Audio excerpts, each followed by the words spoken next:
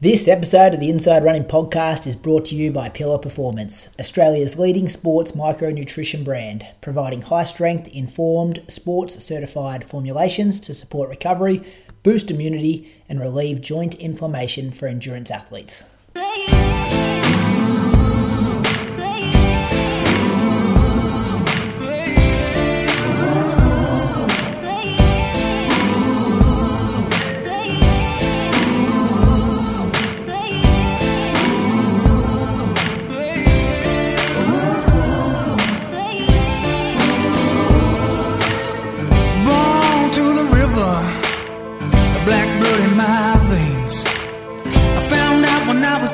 Child, being a skin can bring you so much pain.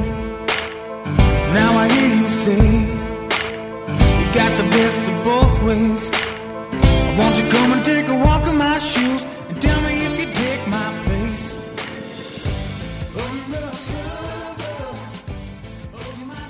Yeah. Welcome to episode number 256 of the Inside Running Podcast. Thank you for joining us for another week, recording this on a Monday night. After a massive Sunday in the world of running, we saw a marathon world record go down and the third fastest female of all time happen in Berlin.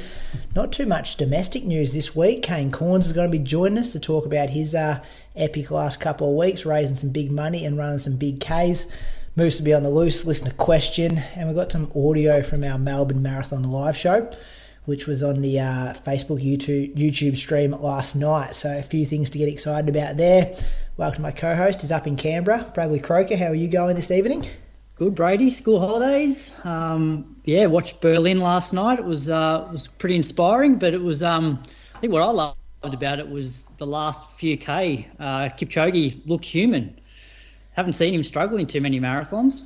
We'll get to that as well. I missed the intro, and I'm sorry I missed it, but we're also going to be talking about Lisa Waitman's amazing run as well. We'll get to that a bit later on as well. But hold your horses, Croaks. We'll get all into the Berlin chat in a minute. My other co-host from Anglesea, Julian Spence. How are you going this evening? I'm good, thanks, mate. Just hearing about Kipchoge being human running 2:01.13 or something. Yeah, positive split though. Yeah. We'll get to it. Just relax, boys. We'll get to it. You can't go to Kipchoge first when you two guys have got good weeks to recap. So we'll hear those ones first, and then we'll go to Patrons, and then we'll go to Berlin, and that's about the only running news we've got this week. So we'll go deep into our Berlin analysis. I actually took some notes about Kipchoge today. A couple of things I want to ask you about him. So we'll get there. Hold your horses, though. Croaks, do you want to go first and tell us about your running week? I think you're back on the horse. Yes. So I had a pretty good week. My week improved as it went. I remember chatting about it last week that my Monday was my first run outside in just over 2 weeks. I'd done a few runs on the treadmill. So I did an hour out at Mulligan's, 4:24s, didn't feel amazing. Started to just get like real heavy quads, adductors, just, that stuff when you haven't run for a few weeks. That start to sort of lock up and get fatigued. So, got through that, but it was like I'm probably a few weeks away from feeling good again running. After work on the Tuesday, I decided just to run back on the treadmill, just to, recover a little bit, give my body, it was just easier, obviously, on the treadmill the days before I ran outside, so I thought I'd just go back to the treadmill. I just did 50 minutes, 4:37s. And then Wednesday was when things really turned around. Got out for 80 minutes, so not as long as my midweek long runs before I got sick. But this one started off, I was 30 or 40 minutes in. I'm like, this is 80 minutes probably a bit too far. But then after I got through sort of 40, 50 minutes, I actually started to find my rhythm. A lot of my soreness started to sort of go away. So I ran 4:12s. For 19K, I got whacked in the back of the head by a magpie out at Mulligan's, so that wasn't a highlight of that run. What do you got you?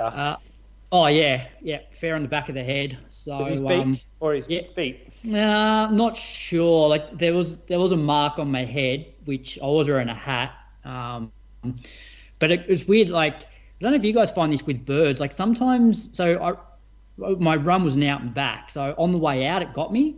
On the way back, wasn't there. And then I ran again there on Sunday, and it wasn't there at all. But by that stage, I'd picked up a stick and I was going to start swinging at it if it did attack me. So, mate, you can't do that. Just protecting its family, Just mate. looking after babies like you would if you were looking after your babies. Yeah, and I'm protecting my head. So I guess we're even. Nothing. We don't love that. We don't love that. Come on. If Peter are listening, that is not endorsed by the Inside Running podcast. I'm a bird lover. Come down and give you a little tickle on the back of your head. What about self-defense? You're going to kill a bird for a tickle? Fun and games until it pokes my eye out or something. It only gets the back of your head. It doesn't come front. They never come front on. Yeah, but if I turn around, anyway, I don't like that magpie, and I will protect myself. So then on the Thursday, 45 minutes for 10s. Did my first workout for the week, or first workout in a couple of weeks on the Friday. Just jumped on the treadmill. Did 6-minute reps at 3:30 per kilometre. Wore the heart rate strap. It was a little bit warmer than the last few weeks. It's definitely warmed up, and the garage gets a bit warm. So heart rate didn't go crazy. Mid 160s. Which, before I got sick, I'd probably be running closer to 320s for the same effort. Only did 4 of them, so I felt fine doing that. I could have done 5 or 6, but I thought first session back, I don't need to do any more than 4. Saturday, an hour at 4:13s out at Mulligan's, and then on Sunday, I wasn't sure how far I was going to go. I sort of set myself, I wanted to do at least 90 minutes. If I felt okay, I'd do 2 hours. End up doing 2 hours, 4:06s, 29K. So it was a week of 113, which, I'll take, given how I felt last Monday, I was pretty happy with how that week ended up. Body feels pretty good now, not sick. So, I'll slowly increase the Ks again from here, and I'm not going to go crazy on any sessions for the next few weeks. Yeah, smart. No need to. Yeah. We spoke last week about Fukuoka being out of action, but anything else been sniffing around? Fun run season's coming up, the road season? Not really. I think I'd just string together a month and then just see where I'm at, and then have a look for some races. Yep. Moose, tell us about what you've been doing. Got out there for 70 Ks this week, which was good. No long run. This is the week that I put some pictures up, so you'll be happy. I'm not going to go through them all, mate. This was an entertaining week. I actually forgot that we asked you to do this, because we asked a week ago, didn't we? Yeah, I didn't ask. Yeah, well, you got it. You got it anyway, unless you've unfollowed me. But I did actually increase followers, Brad, which I increased 6 this week. Have you got a little spreadsheet? How do you know you went up by 6? Last week I was on 5,000 when we recorded. And really? I thought I should have got a mention, but I didn't. You blokes didn't pick up on it. Yeah, well, that's the first time I looked at it. 5,000, anyway, that's pretty good. I got 47 likes on one of the comments on Monday. I'm pretty happy with that. Yeah, those comment things are taken off, aren't they? I've never seen one higher than 47. I'm a big fan of the comment like button.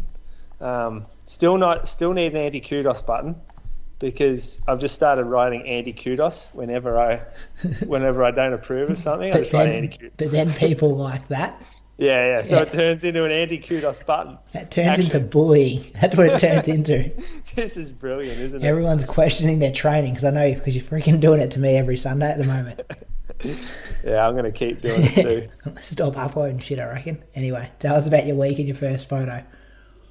No, I'm not talking about the photos, but I ran 40 minutes on Monday, then Tuesday, just again, 40 minutes. So I just wanted to frequency, consistency, it's what I'm after. Now, on Wednesday, I joined the group for a workout, because there's a lot of school teachers involved in this group. They all came down and went on location for their workout. So I joined a threshold. It was I adjusted the session on the fly because I thought it was too difficult for the guys. So inserted myself into that very nicely and influenced it to change the workout. But the session was 10 minutes at threshold, 2-minute jog, and 30 seconds hard, 60-second jog. Now the guys that I'm running the workout with, one of them I ran 18 seconds quicker than at the 10. So I thought, he's training for Melbourne and he's going quite well. Ran about 70 minutes at Burnley. And the other guy, Will, he's run 69.5 at Burnley, and he's probably a little fitter than me. But I thought, we should be all about the same fitness level in the threshold. So I struggled. We ran at this sort of streets around Bells Beach, like the kind of half township region of Bells Beach. We left the first 10 minutes was downhill, and we ran 3:21 pace. I was thinking already at that time, I'm like, geez, this is a bit hard towards the end. This isn't really my threshold feel. I should probably be going easier. But there's a group of 3 people. I'm not going to sit off the back by 10 metres and run it by myself, especially when there's nothing really on the line for me. I might as well try to help the guys out and run with them. The 30 seconds were easy. 30 seconds, short enough where it's not hard. You take it to 45 seconds and all of a sudden that becomes a little more difficult, but 30 seconds is below the hard or the where it becomes difficult. You were going pretty quick though, 250 pace. Yeah, I was still turning the legs over okay. I felt good on the 30-second reps, just not the threshold stuff. But again, it's 30 seconds. Like, it's not a hard. And then the next rep was uphill, and I could feel that. So we were slower, 3:30. My heart rate got well up, and by the end, like, I was hanging on and just thinking, all right, get to the end of the 10 minutes and that'll be your workout done. This is more like 10K effort than threshold, more like 10K heart rate as well. Did a 30-second rep with them, and then the next one I thought I'm going to go like 3 minutes, then they're going to turn around, I'll join them for the last 3 minutes. But I ended up going 5 minutes because it was downhill, so it wasn't very difficult, even though the heart rate was high. And then had 2 minutes while they went out and back a minute, and I joined them for the last 3 minutes of that rep. So that was 3:19 and then 3:14 pace, and then 2:52 for the 30-second. So I didn't finish the workout as I wanted to. But question for you boys, what do you think's happened here? Given that I was 18 seconds quicker at the 10 than one of these guys, yet he's doing this as his threshold.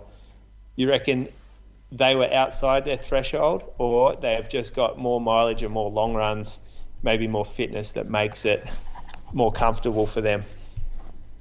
Do you want to go first, Croaks? Yeah, I think like the 10, like it's a 11-minute race, so I reckon you can get away. I reckon get away with not having a lot of strength and fitness, whereas this is, it's a relatively long session, and I just think maybe the lack of miles hurts you a little bit more in this. Yep. Who decided on the 3:20 moose for the first 10 minutes? Well, I was kind of just jogging along. The pace prescription was 3:20 to 3:25. Yeah. So that's downhill. So running 3:20 downhill, like it's still within the range, but you were downhill. And then it went to 3:30 on the uphill. So like the gap pace was 3:20, 3:21, 3:19. So I still think there's something in. I still think most people, me included, do threshold stuff too quick sometimes. Like, especially when there's a range 3:20 to 3:25 and you do the first one in 3:21. Like, get the first one for free and hit it at 3:25, even if it is downhill. And that's why, I've moved my stuff to 3:15s, and you're saying you're doing it at 3:20s. Now, fitness levels are a bit different at the moment. And I only do 5-minute reps at threshold, or 6 minutes. But it still sounds like the guy that Moose beat at the 10 handled it. Found this session easier than what Moose did. I actually think the 30 seconds, Moose. Yeah. I reckon that's what's got you. Because when you look, when's the last time you ran 250 pace? I know it's only for 30 seconds. I know it's only for 30, but when? How many months? Yeah, I don't know. Another thing, Moose, I find when you're trying to get fit again, where you haven't had like decent volume and lots of consistency, is that there's that period where you start to get fit, but you have these inconsistent sessions. Like you have a shit one, and then the next one's a real good one, and it doesn't make a lot of sense. And then you get over that hump, and then all the sessions are pretty good. Yeah, I think I know exactly what you're saying. Most people will recognise that. I reckon I'm in that zone, but I just thought interesting considering how the results went at 1 week earlier. But I think it's a combination of two. I think those boys were going a little bit too hard, and that I was still a little bit having a shocker. Not a shocker, but having a bad session. But put that 30 seconds at 250 on the track. That's splitting. So you've ran a 34-second 200 on the road. So on a track, it's probably a 32-second 200. And then you're only having a minute jog. And then you're going into 10 minutes. Yeah, I know what you're saying. Sting you. During the workout, I didn't really feel like it was a big deal. It felt just like a surge, and that was finished. But on paper, you are right. And this is the argument that I had with Ali, actually, who had prescribed 90 seconds hard for these guys. And I'm like, that's too much, to throw in a threshold workout. I said, you've got to cut that back to 30 seconds because 90 seconds hard after 10 minutes at threshold, that just fucks your next rep. Yeah, it's like doing a hard 500 on the track.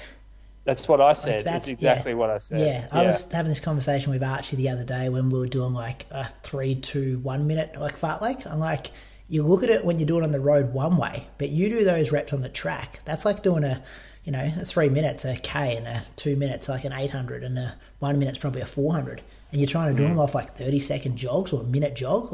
You'd never do that if you're on the track. You'd have longer recovery. Yeah, agreed. And I think changing it was a good move. I think those boys might still be out there if they had to run 90 seconds. Anyway, that was a good heated discussion that we had after that. So did you change it without telling her? Yeah, well, I changed it that morning once I found out about it. And then she's like, why did everyone change their workout this morning? I can't remember how it ended up, but I think it was a group message, and Gunther likes Barboner, so he was there jogging, and so after I changed it, he got into her immediately. Good healthy discussion. Next morning I was pretty sort of sore from the workout, so I just ran 30 minutes easy, and then I ran with a mate down in Moggs Creek. So I met him on what was this, Thursday morning. This was the public holiday, and just ran 42 minutes. We went a bit quick, both pretty inflated egos. Me and Jordan running here. He's a football player, so he's not very fit coming off the season, so it feels great to beat someone up. Haven't run with people that I could beat up for a while. So yeah, it gives me a bit of confidence. And then did a little workout the next day. So did a monofartlek, but I fucked up the buttons. I actually had the workout program perfectly into my watch, and then as I'm running along, I was just waiting for it to vibrate. But what happened was, for some reason, the Coros had sort of assigned goals for each rep, and one of the goals was to be in a heart rate range, and so it started buzzing at me that I was outside the range, but I thought that it was the end of the rep, and so mid-rep I actually started I started floating instead of on before I realised what would happen. So I ended up sort of cooking the workout exactly like a mono, but we still got it done. And it was okay, 20 minutes, ran 6K, so just about 3:19s, which is, pretty much 2:20 marathon pace, which is, that's how I know that number works out. That's what you would always go for. Or a lap of the lake at Ballarat is 3:20s.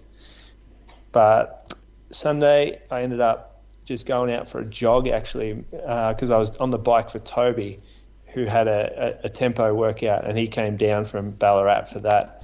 So I rode next to him for 26K. He had a 90, I think it was 95. Well, we don't know what your marathon pace is yet, but it was sort of just easier than marathon pace tempo, about 90 minutes worth. out and back on a road we call Forest Road, which is where we've done a lot of training in the past. So that was the week, 70K, and 2 workouts, no injuries, happy days. Some good work in those workouts too, looking at the splits. Well, yeah, it was pretty good. Feeling like I can get the body going. Feeling like I can get the legs ticking over. I've been doing strength again, and I honestly think that's making a difference in how like fast I can run, like top end speed. I do think it makes a difference to me. Surely it would, wouldn't it? That would be common knowledge. Well, why don't you do it then? Yeah, I should. If it's such common knowledge, and you're trying to. I know. So many runners are like, we should do more gym work. We know it's so good for you, but I'm like, nah, don't have time for it. But just still smack heaps of Ks a week instead. I just hate going to the gym. I don't think there's a massive of evidence that it helps performance. Isn't it? Like when you get older too? Oh, probably older. I think it's when you get older it's so good for you. Yeah. It's a funny one because I never, you see, you talk to Mono, right? He goes, yeah, I never did a single push-up or squat my whole life. And I used to run 200K weeks, never got injured, and, got heaps of injuries. But Crichton's the same. Crichton never did gym, hated the gym. Yeah. Don't think Deke did much in the gym. Really? Thought he was a gym. I don't know. I don't know. But yeah, I actually think it makes a difference to me. So I'm still doing a bit just at home. Your best running was off your regular gym work? Yeah, it was. But at the same time, was it that or was it the other factors? Who knows? That's a thing. It's so hard to know, isn't it? I'll tell you about my week, boys, before we move on. Monday, did 16K. I was also on school holidays, Croaks. I'd started school holidays, though. This is my first week of school holidays, whereas I think you've just started, haven't you? Yeah. Today's my first day. This is week 1 for me. 16K in the morning, 4:33 is Monday, 8K in the afternoon, 4:24s. Tuesday, did a 15K progressive run. So I did 5K at 3:25s, 5K at 3:20s, 5K at 3:15s. I worked out those paces, what you're talking about before, Moose, with percentages. I would love to run a marathon around 3:15s, so I was calling that like my 100% marathon pace. And then I think I was going 95 and 90. So starting at 90, go up to 95, try and finish at 100. But it's hard to know. You put these numbers into calculators and you're not really sure what the kind of pace is, but it's kind of around the mark there. So explain how you're coming to your percentages? I worked on 2:18 dead pace. And I think I should have been, that's 3:16. I think I was a bit quick the last 5K. So but what I'm saying is your percentages. I'd use a calculator because it's pretty hard to work out. It's not really though, because it's 3:16 is 196 seconds for that kilometre, and then you just times it by 1.02 and you'll find 98% of marathon pace. Yeah, I also just use a calculator, and then I've just got it written in my even top of my program here. That's good maths from you to do that off the top of your head. No, it's easy. What do you times it by? Say that again. Whatever percentage you want.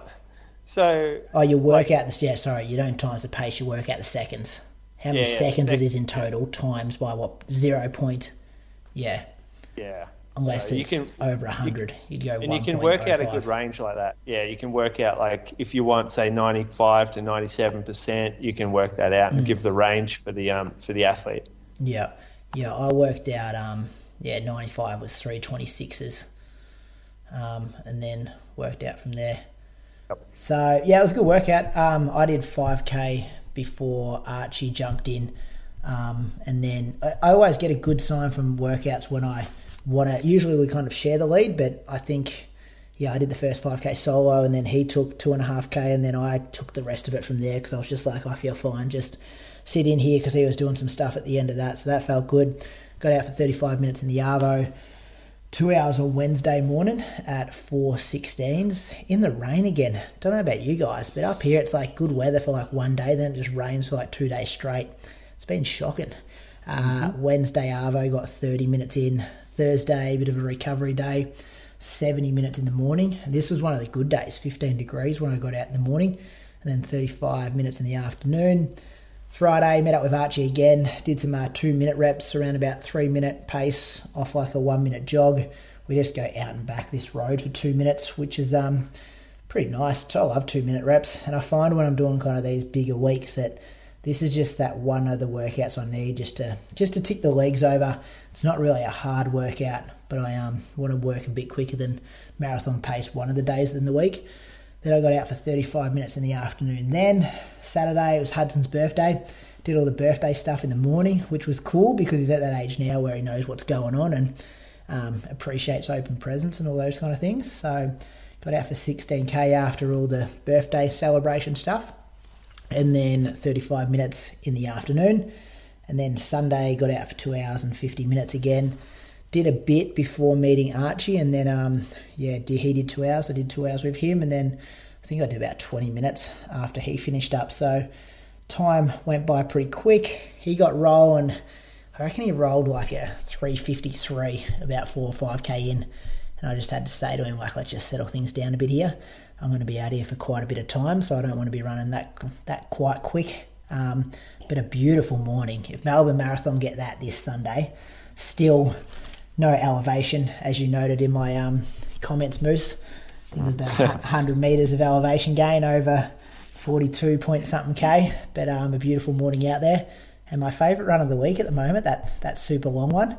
Just enjoying it and going well. Like, I remember doing long runs in the past where I need to spend the afternoon on the couch, whereas I felt like my energy's been good in the Sunday afternoons with these longer ones. So that brought... Nutrition out there? Yeah, I took one gel at about 50 minutes, one of those SIS ones. They're 40 grams of carbs. Beta fuel. Yeah, I've been... That's pretty early. 50 minutes. Yeah. Was it my 50 minutes or Archie's 50 minutes? No, about 50 minutes in, I'll take it. Just, early's better than later. And then, haven't had any issues with... Like, I'm finishing these full of running. Like, I don't feel like I'm banged up at all. It's kind of, it's been good to get it done. But I guess at that pace, I'm not burning. Like, running 4-minute K pace. What's your heart rate on it? I don't know. I might put it on next week. I'd say 135, 140 maybe. 135, you reckon? Yeah, I reckon. Maybe 140. I guess it is fucking flat as a tack. And some of these roads are like beautiful. Like just, beautiful, flat. Gravel? Dirt. Probably gravel for 60% of it. Okay. So, which was pretty nice. Some of the gravel roads like washed out and stuff, but this one was pretty good. So, it was a nice day. So a big week, not a lot of quality in there, but I feel like I'm building a lot of, good base to start getting into things in the coming weeks. Thanks. You're coaching Archie? Yeah, I'm coaching Archie. Isn't he racing this weekend? You got him doing 31k week before. He wasn't racing. No. He wasn't racing until late this week. He was going to be doing a pacing job on Sunday, but the pacing job's not happening anymore. So he said I might jump into the 10k, which was good. And then he's going to Valencia for the half marathon in the 3 weeks time, I think it is. I open up his program now. So he's got to get some work in. This isn't an A race, this is a bit of fun. He's going to be in Melbourne kind of thing. So you're going to got to do some work, Croaks. But he's got fit very quick, young Archie. Yeah, he's in Valencia in 3 weeks this Sunday, which would be good. He'll go for the half marathon, then I'll go for the marathon. Nice one. Should be good. Should we thank some Patreon supporters? Sure. I'll kick it off if you like. Kick it off, yep. Ash? Yeah, I've got Ash McDowell. Not sure where Ash lives, but PBs of 1946 for 5K, 40:37 for 10K, 86 for the half, and ran 3 hours and 23 seconds at Melbourne last year. Maybe saw a blue-tongue lizard on his run yesterday if it's the right guy. So hopefully we have got you right, Ash, and hopefully you run in Melbourne again this week and you'll break 3 hours. Yeah, that would be awesome. Pretty close, isn't it? Find that 23 seconds.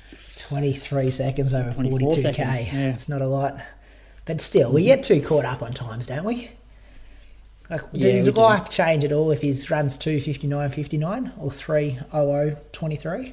No. Well, I remember Canberra, I had a heap of guys break 3 and then had one guy who ran a PB but missed it by like 8 seconds. And like he's saddled up again for Melbourne this weekend, so hopefully he can break 3. But yeah, like it doesn't change your life. Like you think, you have these goals and, when you achieve it, you're so pumped up initially, and then a week later you're like, didn't really change much. And a day later, you feel like that. Yeah. Sometimes you can be up and about for a week, I reckon, and then you just go, oh yeah, well, move on. Yeah. What's next? That's it. Moose, who are you thinking? Scott Thompson. So this is a maybe, common name, no address. However, could be former fullback from the North Melbourne Football Club, Scott Thompson. He was actually from Geelong, played football against him and with him. And then there's an Adelaide Scott Thompson, wasn't there? On-baller, big unit. And then... your footy stats here. Well, Scott Thompson, it's not that. Anyway, and then there's a guy, actually, I think this is Scott Thompson, who lives on the other side of Melbourne from me, and he is off to run the London Marathon in 1 week. So Scott, actually, if this is him, he's run 20:10, 42:10, 125, 309. It's a bit of a guess, but if it's Scott Thompson, then he came in for a pair of race day shoes last week. Does that stack up? Could that be him? Is he a 309 guy? I think he's more. I don't think he's that fast anymore. When was that 309 run? I couldn't tell you off the top of my head. I was just doing some digging today. Could have been a 309 guy at one point in his life. However, I think he's a bit closer to the 4 hour mark now, maybe 3.5 hours. Don't think it's 309 anymore if it's the right person or that person. Thanks anyway for your support, Scott. Good luck if you are, I hope that's you, running London this Sunday. He'll be in the air maybe when he listens to this. I'm going to thank Callie Langford from Melbourne in Victoria, one of the ones that did have an address this week. She's ran 2032 for a 5K in Melbourne last year at the Melbourne Marathon Festival, 133 for the half marathon at a trail running series event, maybe 331 at the Perth Marathon last year, which that might not work because I think Melbourne was in lockdown when the Perth Marathon was on last year, but maybe, you never know. Why don't you get these patrons to send some info to you when they sign up? No, because I like doing the research myself, Moose. Yeah. Otherwise, you're not real successful at the moment. Oh yeah, this was a hard week. I'm pretty good every other week. Otherwise, if they don't have a tap, Brady's not interested. Could you imagine how hard that would be to monitor? Everyone just sending DMs. And then which part of it do you read out without offending someone? That would be rough, Moose. Well, you're not offending them if they've sent it to you. Yeah, but then what happens if you miss something? You can't read everything out. No, you're opening a can of worms there, Moose. Unless you want to volunteer to do it, I'm more than happy. Send them to Brady. Hit up Brady.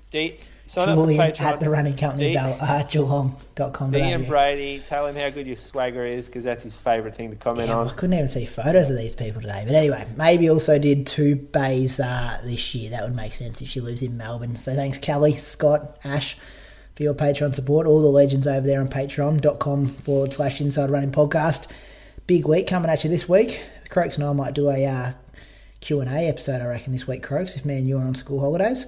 Christian from Norway will be on the airways on a Wednesday talking about his Berlin Marathon. So, it'd be an interesting chat. When things don't go to plan, that's where you often do the learning. So I'm interested to see what's up with him and his experiences there on Sunday.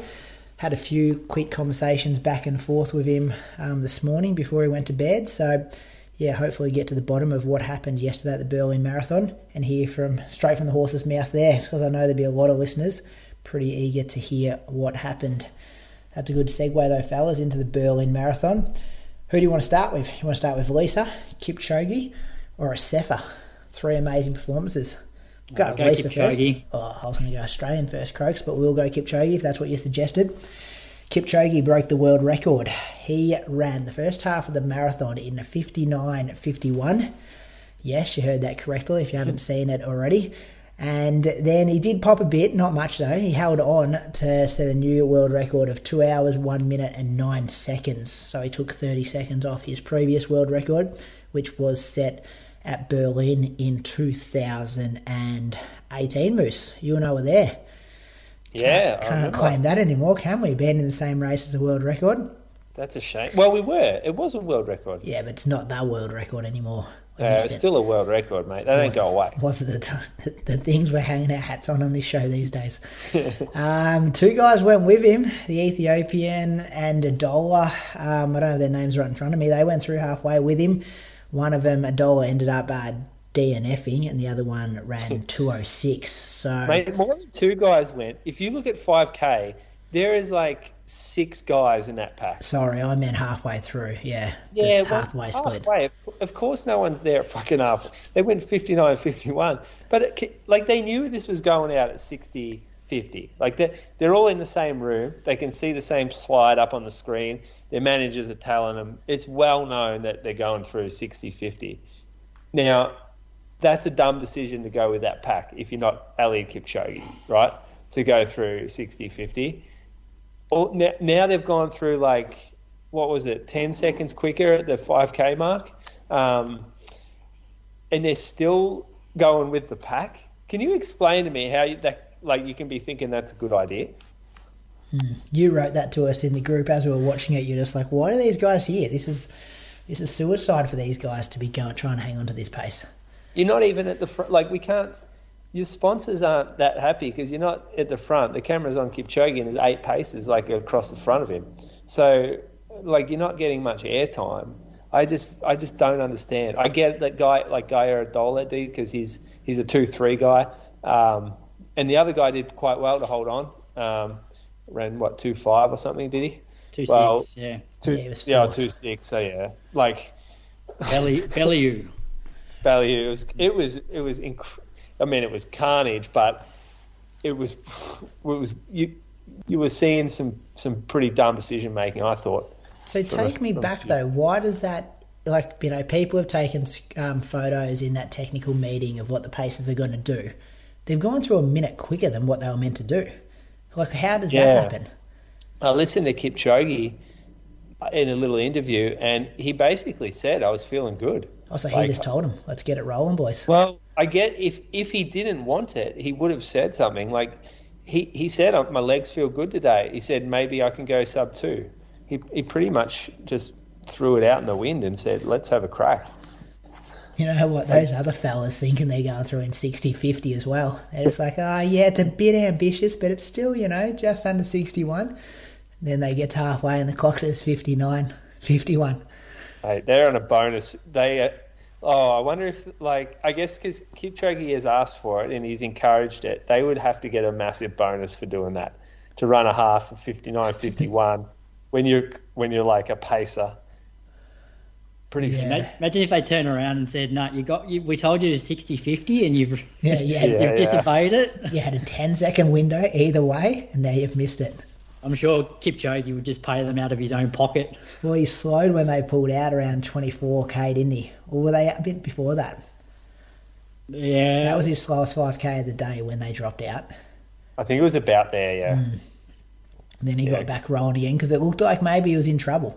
Maybe he wasn't going to get the world record and maybe he was going to blow out a bit. And the other guy stayed on him for a while, but then he disappeared pretty quick in that back half.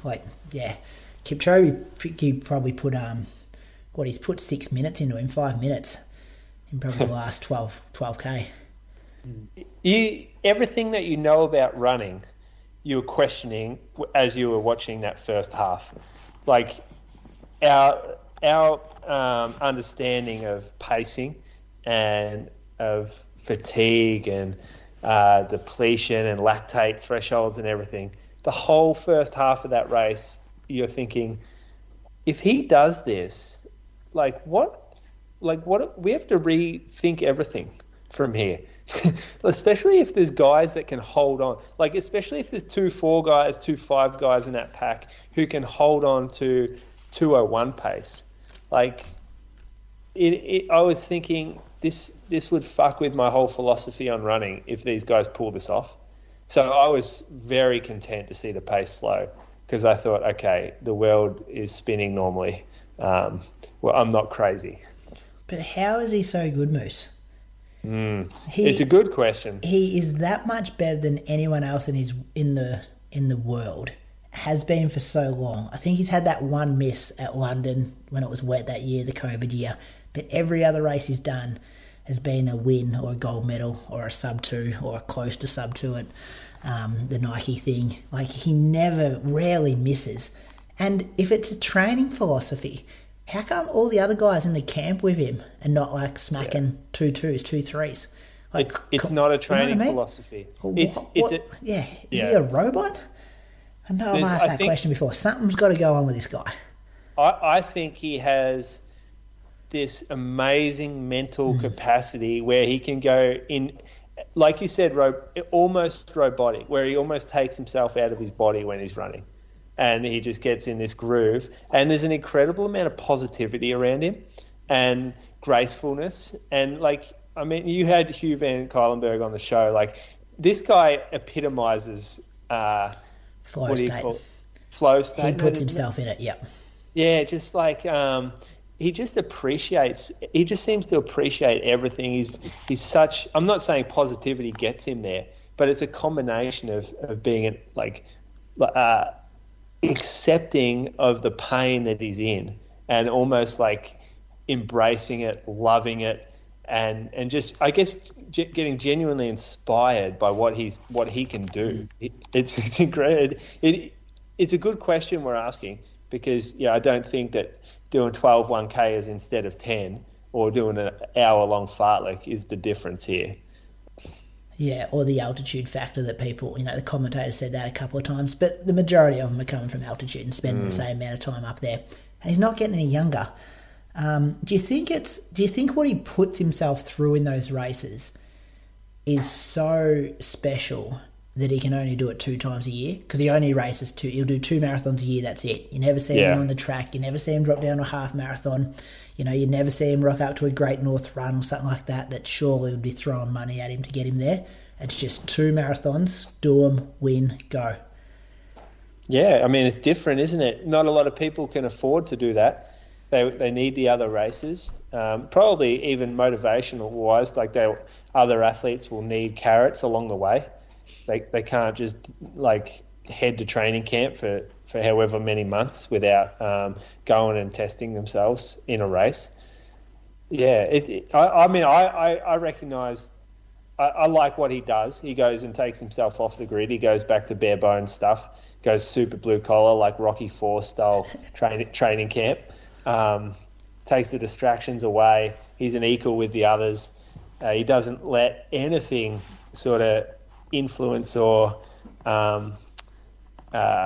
like distract him from his training. His training is number one. Like, there's no distractions, no TVs, or maybe there's a TV or something, but he's just like a monk. I think even with the way he sees his family, I think he just goes home on the Sunday and sees his family, and then he's back to camp after that. Yeah. It is interesting though that he's not he's not that interested in going and breaking a world half marathon record, which you'd have to think that he'd be capable of doing.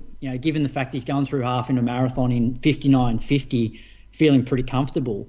I almost get the feeling now that he's not going to be satisfied until he breaks 2 hours in a legitimate marathon. I feel like that's almost his goal now. Like, yes, he's broken 2 hours, but there's those question marks around, all right, it's not a legitimate race, whereas to do it on a certified course and where it's completely legal, I feel like that's what motivates him now. Whoever runs I'm just on his Instagram now. Whoever runs his social media does a good job as well. Like, they're putting in enough about him that you still think it's him. But his it's well curated. Always got a book next to him as well. You notice that? He loves reading. Don't know if he reads any of them or just for the photos, but yeah. No, I've seen something on. Didn't he do a lecture somewhere as well? I definitely know that he read a book. He spoke to the author about it, or he contacted the author about it. I can't remember which one it was. Yeah. Does it make it a bit boring though? So I must admit, when I watched it yesterday, I I really enjoyed the first half because, one, they were running quick. Two, there was another guy with him who still looked pretty comfortable at that point.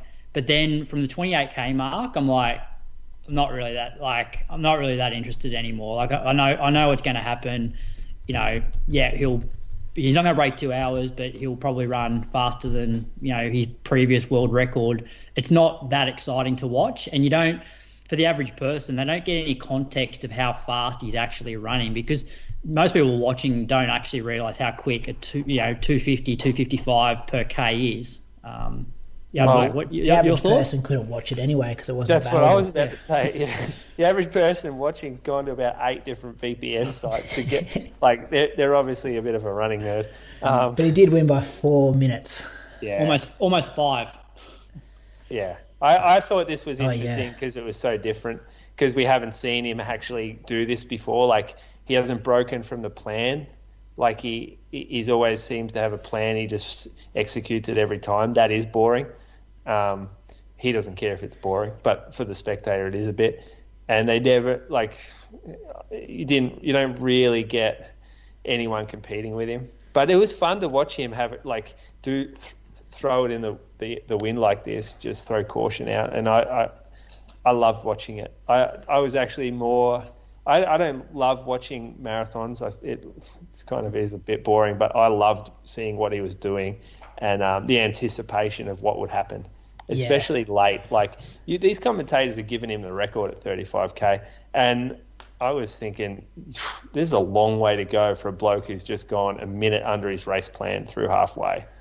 Like, you see a 3:11 pop up, I'm like, imagine Kipchoge runs a 3:20. Like, it would just be, that would be a fun thing to watch. Did a part of you want it to happen, Oz? Definitely. I wanted it to happen. I wanted to see it happen because it proved, like Brad said, it proves he's human, and it proves that no one can escape the physiology of running too fast early.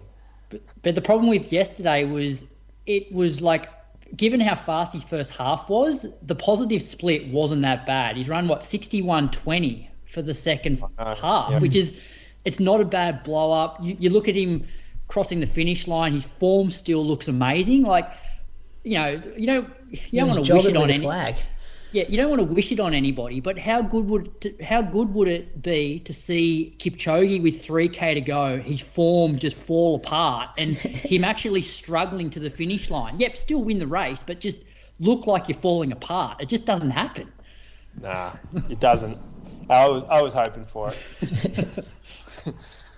I mean, I love him, but I love running more, and it would have been good for running to see it happen. Yeah. I reckon the pace there's his usual guy. We were talking about him on the road to Berlin the other day. Boyd, I think his name is, but he wasn't one of the paces this time. I reckon he's the one that can usually get him to 28, 30. It's usually 2 or 3 pull out, and he's the one that can hang in for a bit longer. I reckon he cost him going a bit quicker, not being there. Not sure where my mate Boyd is, but that was just my observations. Yeah. I reckon, he's the one. Christian knows. He's the one that can go a bit longer. Anyway, that was the men's race. Pretty amazing to watch. Seeing a world record there. And it was mainstream media today. Saw it pop up on a few different sites and things. So people talking about him again. Running in the news is a good thing. Moosh, want to tell us about the women's race? This was kind of overshadowed, I thought. It was an amazing race, but you hardly see the footage of the women. But what happened in this race was spectacular. Yeah, so there was the third fastest time in history was run, and you're right, we didn't see much of it. 28-year-old Ethiopian Tigist Assefa shocked the world by running the time that she did, winning the race. I remember seeing, I think it was the 10K mark, the pack was massive. Like, the ladies, there's probably 10 ladies in it, but there would have been 40 blokes, so a pack of about 50 people. And it was hard for the camera to pick up the actual contenders because they were deep in the pack and there was men all around the outside. And I remember they did shine on Tigit, or we'll call her Tigit or Assefa, and she was wearing a pink top, Adidas. And Tim Hutchings has seen the number. He obviously looked at his page and he saw her previous PB, which was 2:34 at Riyadh. Where's that? Riyadh. I'll find it. Look it up. in March. She came 7th in the marathon. Saudi Arabia, maybe? Ran 2:34. Yeah, it is. It's a capital, Moose. Yeah, I remember him saying something about Saudi Arabia.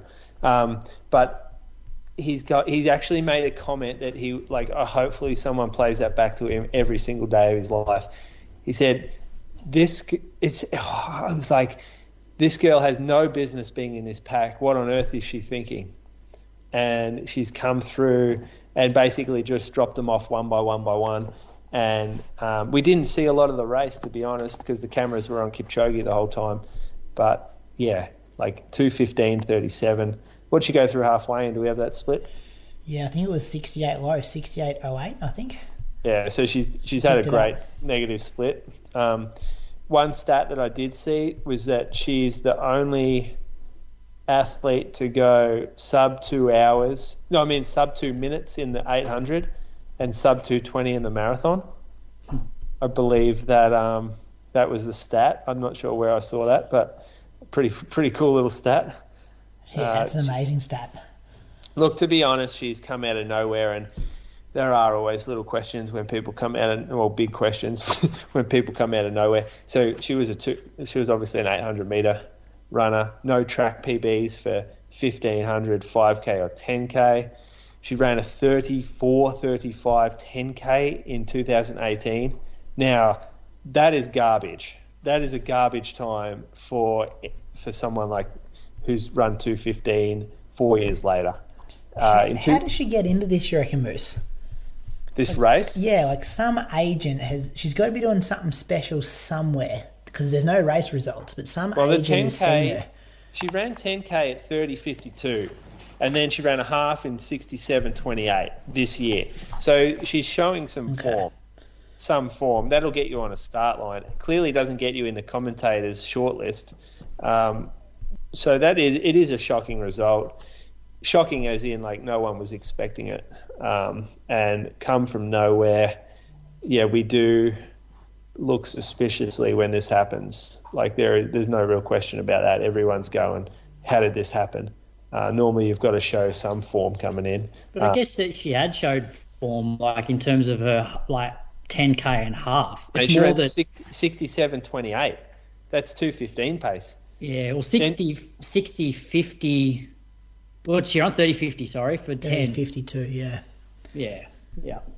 But she's run a half in the same, basically, nearly the same pace that she's ran a marathon in. That's... It's a lot of guys, Croaks, who can run 30:52 that get nowhere near 2:15. Yeah. Can they run sub 2 for 800? We'll put, yeah, but I don't know, Kat Bissett can run sub 2 for 800. You know, betting that she's going to run 2:15 for the marathon? Yeah. It's a unique... because most 800-metre runners realise that they're 800-metre runners, and the thought of stepping up to even a 5K is because they're just a different athlete. They're just fast twitch, more power, whereas obviously she was probably in the wrong event. 159 is still incredible for the 800, but, she's basically better marathoner than she was 800 runner. Yeah. Well, we know that now. Yeah. Yeah, it was amazing. So put it this way, though. She's broken the course record. And, it's not like Berlin doesn't get quality fields over the years. She broke the course record by over 2 minutes. 2.5 minutes, actually. And she also set an Ethiopian record. These are, strong races, strong countries competing in them. And she's absolutely smacked everyone up. So that was a surprise. I wish we saw more footage of it, but we didn't. But then she came down the straight and she was just dropping fellas everywhere, wasn't she? Picking them up and just spitting them out the back door. But the big Australian story there was Lisa Waitman. She went out hard. She went through the half marathon in 70:39, boys. So she wasn't mucking around early. She faded a bit in the second half, but still ran a PB. She ran 2:24.00 to finish 15th in the race. Moves her to third all-time behind Benita Willis. Her Australian record is 2:22.36. And Lisa Ondieki, I'm pretty sure she's ran 2:23.53, I think, I did see that today. Don't have it in my show notes here, though. So she was just 7 seconds, I think, outside of Lisa's time. Yeah, it was very close in the end. Her PB previously was 2:25.15 for London in 2017. She's 43 years of age. I thought this was phenomenal and gutsy, like going for it early. Like, yeah, what did she split half with you at the Gold Coast, Croaks? Well, she didn't go with that pace, did she? No. So I went through 72 and she was a fair way back off that. What was the Gold Coast half one in? I think she would have won the half marathon with this marathon split yesterday. Yeah, it was cool to watch, wasn't it? It's not often you see a marathoner like we saw it with Kipchoge obviously, but experienced as her who tends to get the pacing perfect, like really put it on the line like she has and gone, yep, I'm going for the Australian record, and I'm going to run fast from the gun and try and get it. So huge kudos for her doing that, and I know. There's in a few message groups, but like, holy shit! Like the theme was, holy shit, is she going to do this? And then every split came through like she was the one we were looking for.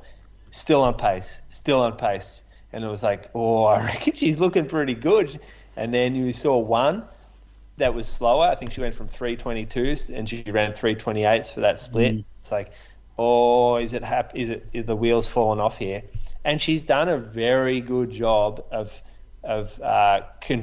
damage control to keep things sort of, I guess, still ticking along enough where she can pull off this PB, even though that she didn't run that 2:22 that she was sort of going for. Yeah, she didn't fade like you typically see a marathoner, like once they start dropping 6 seconds a kilometre. Because as you said, she was running like 3:22s pretty much up to like halfway, and then from halfway to 25k she was averaging 3:28s for that bit, and you're like, oh, okay, this is where it starts to, like, people then generally start to maybe add 5 seconds a k, so the next 5k splits 3:35s, then 3:40s, but she between 25 and 30 she's gone 3:29s, 30 to 35 3:32s, 35 to 40 3:30s, and then rallied for 3:22 pace for the last 2.2. So, yes, she slowed down after halfway, but she then was able to pretty much roll 3:30s the second half, which is, still good running. That's strength, isn't it, to be able to do that? Like not blow strength, it out. Yeah. Strength, experience, toughness. There's a lot to like about that. And do you think, although we often say, the best way to do it is negative split it, but if you've got that strength and you want to roll the dice, kudos to her for having a crack at it. Yeah, well, I still think negative split is the way to go.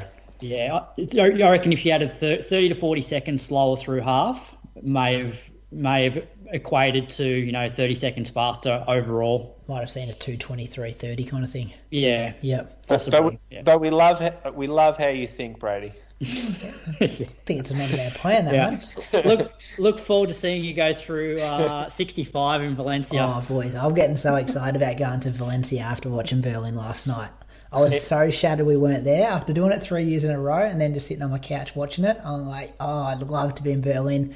And a real, influencer kind of vibe. Everywhere I was looking, I was seeing a lot of stuff about Berlin. I know, Croaks, you were getting all over that kind of stuff. And then I'm just like, hang on, I'll get my time in 10 weeks when I get over to Spain, get to the Valencia. We'll bang some time early over there, I think. Right. So Brady, I was talking to Toby about this. 2:15 is the new 2:20. You're going to need to run 2:15 to get a spot on these start lines. What start lines? Berlin. We don't have it. Well, on the sub-elite, you reckon? Yeah, it's not going to be 2:20 anymore. You're going to have to run 2:15. We never really got spots though on start lines. We just go with that fast runner section, which is like 2:30. That's what I'm talking about. You reckon you got to put drinks out in Berlin. Yeah. Didn't you? Yeah. I did. I did the second. Yeah, when I ran 2:21, I think I got to. But yeah, I think I'm not sure how long the party is for guys like us anymore. Guys like you who who get in that 2:18 to 2:22 bracket. I reckon that's coming down quick for these races. Like if you look at how many people at Valencia are running that sort of time. And Seville and those big ones. Yeah, and then they're going to, because Berlin is a fucking different marathon. It is the fastest place on earth to run. We saw that again. It just doesn't compare to anywhere else. You go there, it's on you to fuck it up. Like, the course and conditions is epic every single year. It just takes that out of the equation. And then it comes down to your pacing and your health on the start line and your fitness and your execution of the race, because there were some blow-ups yesterday. Like, I was following a few people, seeing some blow-ups. I mean, we saw our mate Christian. He had a real shit one, DNF, 35K, or earlier maybe. We saw others have pretty decent blow-ups. And there's no excuses for that. Not at Berlin. Not at Berlin. You don't get to make excuses. I'm going to quote again. I'm going to quote Ali, who was watching at the same time. We'll have a message group. There is actually, this is her. She'll probably get me. I'll get in trouble for this. There is actually no excuse in Berlin. If you go in fit and healthy, the only way you fuck it up is if you run too fast for your ability, or you get food poisoning the day before. Now, I think that's fair. I think or other sicknesses. Yeah, or other sicknesses. She's making a point. It's very well set up for you. Yeah. A lot of the variables that you look at other races are not there at Berlin. Yeah, but my moose on the loose this week is about how people describe their marathons, and the thing that pisses me off so much is when someone says, I was feeling great at 20K. I was feeling great at 23K, and all of a sudden I was cooked. Or I got to 28K and all of a sudden I just felt really tired and my legs got sore. Yeah, it doesn't matter. I don't give a fuck how good you felt at 10 miles in, or 20K, or 22K, or 30K. Like, you're supposed to feel good. That's not a bonus. Like, the football analogy, Moose, would be like, oh, awesome, we're up by 30 at half time, but we lost by 10 in the end. But we felt awesome at half time. Yeah, just don't know what happened. Except that we spent all our fucking bickies in the first quarter, ran around with headless chooks. And yeah, it just, not my day. Like, the amount of, that's not, there's more to it than it not being your day. Like, that's the other thing. Every single major marathon that comes around, like, you see the elites, we see on the Instagram, it's like, not my day. Not my, there's a reason it wasn't your day. Let's get into the reason why it wasn't your day. And 95% of the time, it was either bad training or bad execution on the day. Like, that's what made it not your day. And I feel like people think it's got to do with luck. And running a marathon does not have to do with luck, especially running one well. It triggers me a lot. Yeah, I agree though. And when you see those things, especially in the marathon, when it's before 20K, like, was feeling, from 10K on I was done. You're like, how from 10K on? Like, the first 10K should be fun. You're kind of chilling, like, you know what I mean? You're asleep. You're still waking up. You're like, this is fucking boring. Like, I'm looking around going, what is going on here? Like, I think that one's more training. Like, maybe you've left the race out in a workout 2 weeks before. Yeah, this isn't anyone in No, this is actually this is just a general feel I've had over the past 2 or 3 years of watching marathons, and it's like we have a funny message group where we screenshot "wasn't my day," and it's like, it's basically just a full list of not my day, and every marathon you get 15 of them, chuck them all in the group. And then you go to the next marathon and there's another 15 or 20 from around the world with people on Strava or whatever. It's like... Here's what they do down there, Croaks, in their spare time. Screenshots people's Stravas and send them in. Not my day. No, it's not their Strava. It's basically just not my... Like, we don't even take any notice of anything else. It's just not my day. That's the laughing thing right now because it's so used. We spoke about it on Don't have a bad run, Brady, in Valencia, or if you do, don't put it wasn't my day. Mate, take ownership of your bad run. I'm just going to chuck me Coro straight in the river there, Croaks. Brady will take ownership of his run. No, I think you got to be analytic and look at why it worked. Yeah, as I said, yeah, the poor races I've had, it's like, hey, let's get a blood test. Oh yeah, your iron's low. Or like you come down with sickness 24 hours later. Like you want to know why it's not your day. Because I know athletes who haven't had their days for 2 years. And I look at them on Strava training through it. And I'm like, whoa, from the outside looking in here, something's going on. You got to figure out why it hasn't been your year. It's sometimes sad to watch. Like there's something going on here. I think, yeah, you need to address stuff. Let's just do a quick, this is a great segue. Where did Christians go wrong? Why wasn't it Christian's day? I think he's sick. Oh, you reckon he got COVID or something? Yeah, I think I just quickly spoke to him this morning, and he was at a stage where he thought he probably shouldn't have started. Oh, really? Yeah. Wow. So yeah, I'll hear from him on air Wednesday. But yeah, hindsight's always a good thing post marathon. But yeah. And I think for him as well, like he wasn't like he went out crazy quick.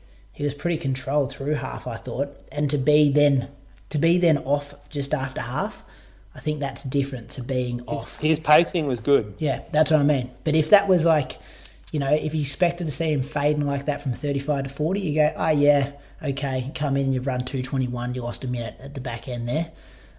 But to be... like, he's a very proud guy, and to be walking on the side of the road just after half, and I think he had to stop and go to Portaloos a couple of times, so, yeah. He had a sickness. Potentially. Hear it straight from the horse's mouth Wednesday. Anyway, good recap. Should we see if friend of the show, Kane Corns, is ready to have a bit of a chat about what he's been up to? Didn't think we were going to talk for that long about Berlin, but I think I've got him here, and we can get him in. You got a bit of an introduction ready for him, Moose? Yeah, here we go. All right, we're here with Kane Corns. Now, for those not from Australia, we'll just explain a little who Kane is. He's a 300-game footballer from the Port Adelaide Football Club who plays in the AFL. Media personality, big time. Always up on my Instagram, like clips of him making people mad. But more importantly, he's a 2:34 marathoner. So real credit in the running game. And the reason we're talking to him today, he's just finished Kane's run, which was 725K Adelaide to Melbourne. He did that over 12 days, over 60K per day. But biggest sort of takeaway, $362,000 raised for a children's room, for children with cancer have a room. Kane, is that right? Pretty much, Moose. Thanks for having me. Yeah, My Room Children's Cancer Charity, so all the money went to kids affected by cancer and their families. So, yeah, it's 362 grand, which is incredible. We had a goal to raise 200. So just thank everyone that got behind it. It was an incredible experience, but I'm glad it's finished. Yeah. How is the body, mate? Yeah, I'm struggling. Like, I wasn't quite sure what to expect. I had no idea how to train for it. You sign up for these things back in July and it sounds great, and then the closer it comes, the more daunting it gets. And you think to yourself, you're one stress fracture away, and I've had a lot of stress fractures from not finishing, and that was the biggest nightmare for me is starting something and raising money and not being able to finish. So had a couple of hairy moments throughout, but luckily there was no stress fractures or broken bones, and I could finish, but have pulled up pretty rough now. So I'm finished on Thursday. We're speaking on Monday night, clearly, and yeah, I reckon I've still got a week or two to recover. Yeah, perhaps some of that crazy training you do sort of helped you out here. Well, I do run a lot. Like, I love running. I got no idea what I'm doing. Like, I don't have a coach. I run around media work schedule, and I work 7 days a week and travel and spend 3 days of my week in Melbourne. So I try and fit running in when I can, and obviously listen to you boys a lot, and the talk of slow recovery runs and that just doesn't sort of fit with me. Sometimes I've only got an hour window to get it in, but since I retired, I fell in love with running, and it's the sport that I'm most passionate about. But having said that, I don't really have any idea what I'm doing, and you certainly wouldn't copy any training that I do if you're going to be any good at doing it. Mate, we can take you off the football field, but we can't take the football field out of you. Still a classic footy player runner. That's how I look at your Strava. What does that mean? It means that you do everything too hard. Yeah. It means that you feel like, anyway, we'll move on, but this is, you like to work hard. We can tell that you want to hurt in training. That's what footy players like to do.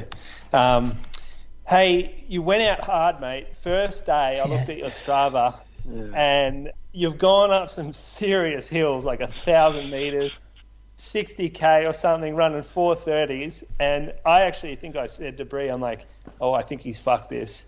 I think this is too hard. How's he going to wake up tomorrow and do that again?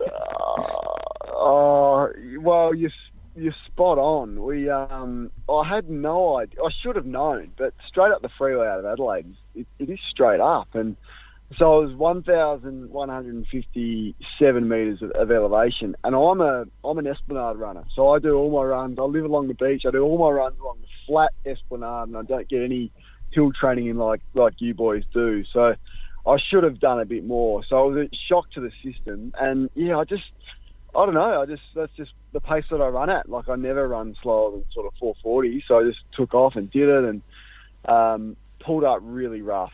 And actually had a meeting with, there was 4 other guys with me, and a couple of them do a little bit of running. Like Dan, the cameraman, has done a few marathons, nothing crazy, but loves his running. He said, mate, you have to pull it up. Like, you have to slow this down to 5 minutes per K, or you won't get through it. And the up and down, you understand that the up's hard, but the down's harder on your body. So my quads were really rough. But anyway, I pulled up the next day. I did 65 the first day. I think we did 65 the second day. And I think I only slowed down to 4:34s on the second day. 4:32s, mate. That okay. So was it? Yeah, I've got it in front of me. Yeah, I did run quick. That's not... I obviously paused I'm wearing a Coros watch now, the first time I've sort of worn them other than the Garmin. You can pause it. So we'd sort of punch out 30 in the morning, and then by 9:30 stop and have a break.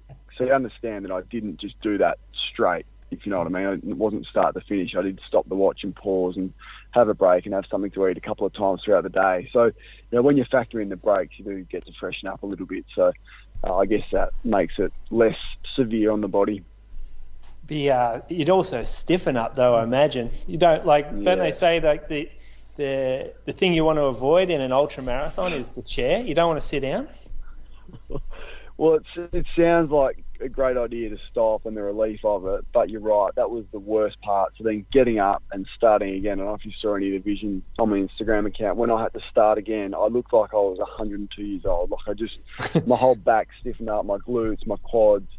It was just rough. So the stopping and starting, you're right, to the point where later on in the run, I feared stopping because I just knew the pain that was going to come with it. And same went for the mornings. You just dread waking up in the morning and getting started. Once you get started, it's okay and you warm up. But we had some rough weather along the way, and a few issues with the body. But all in all, honestly, it was a remarkable experience.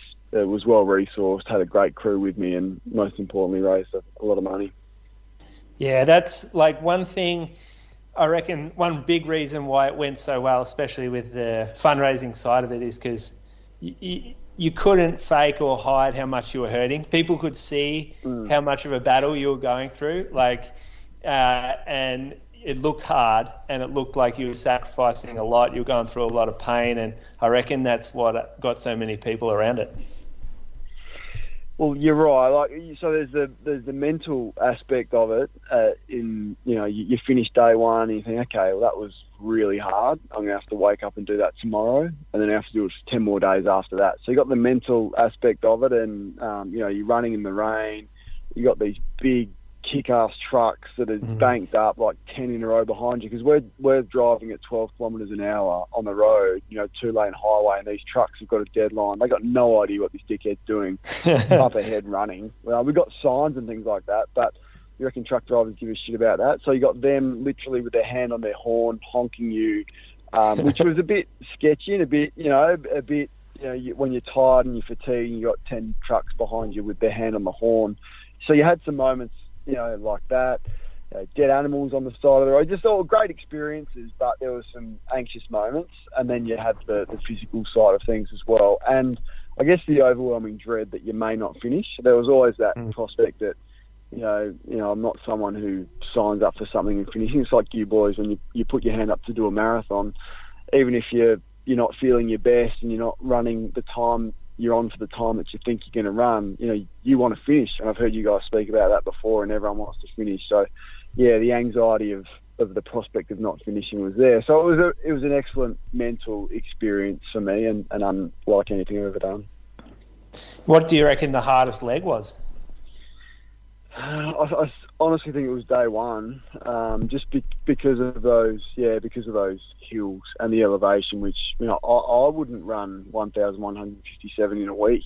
Even though I'm doing sort of 150, 160 k's, I don't cover that sort of distance, and then to think that you got to back it up. So that was hard. But then, I woke up on day 12 and we only had to get 42 k's out to get the 7:25, and I couldn't get out of bed. Like, Lucy was with me, and every move, it was like my breath had been taken away with my back, and my back had all seized up. I thought, I actually don't know if I can finish this run. So there was a couple of moments, but day one physically was pretty tough. Yeah. And do you reckon you could have kept going another day? Doesn't sound like it. I said I couldn't have run a kilometre more. That's what I said when I finished. No, I'm sure if your life depended on it, you could have sort of wheeled out a couple of 6-minute Ks. But I think I was just at my limit. Everyone told me I'd lost a lot of weight, and everything was sort of shutting down in a sense, and just the fatigue factor with the whole draining of your system, which I probably didn't understand. So I think I was right on the limit. I'm not that young anymore. I'm 39, so there's probably only so much you can do with a bit of wear and tear on the body. So I think we sort of timed our run pretty well. Yeah, paced it perfect. Yeah. There was there were a few funny comments about the headband, mainly from me, but within our group. With the headband. I thought, what purpose is this serving?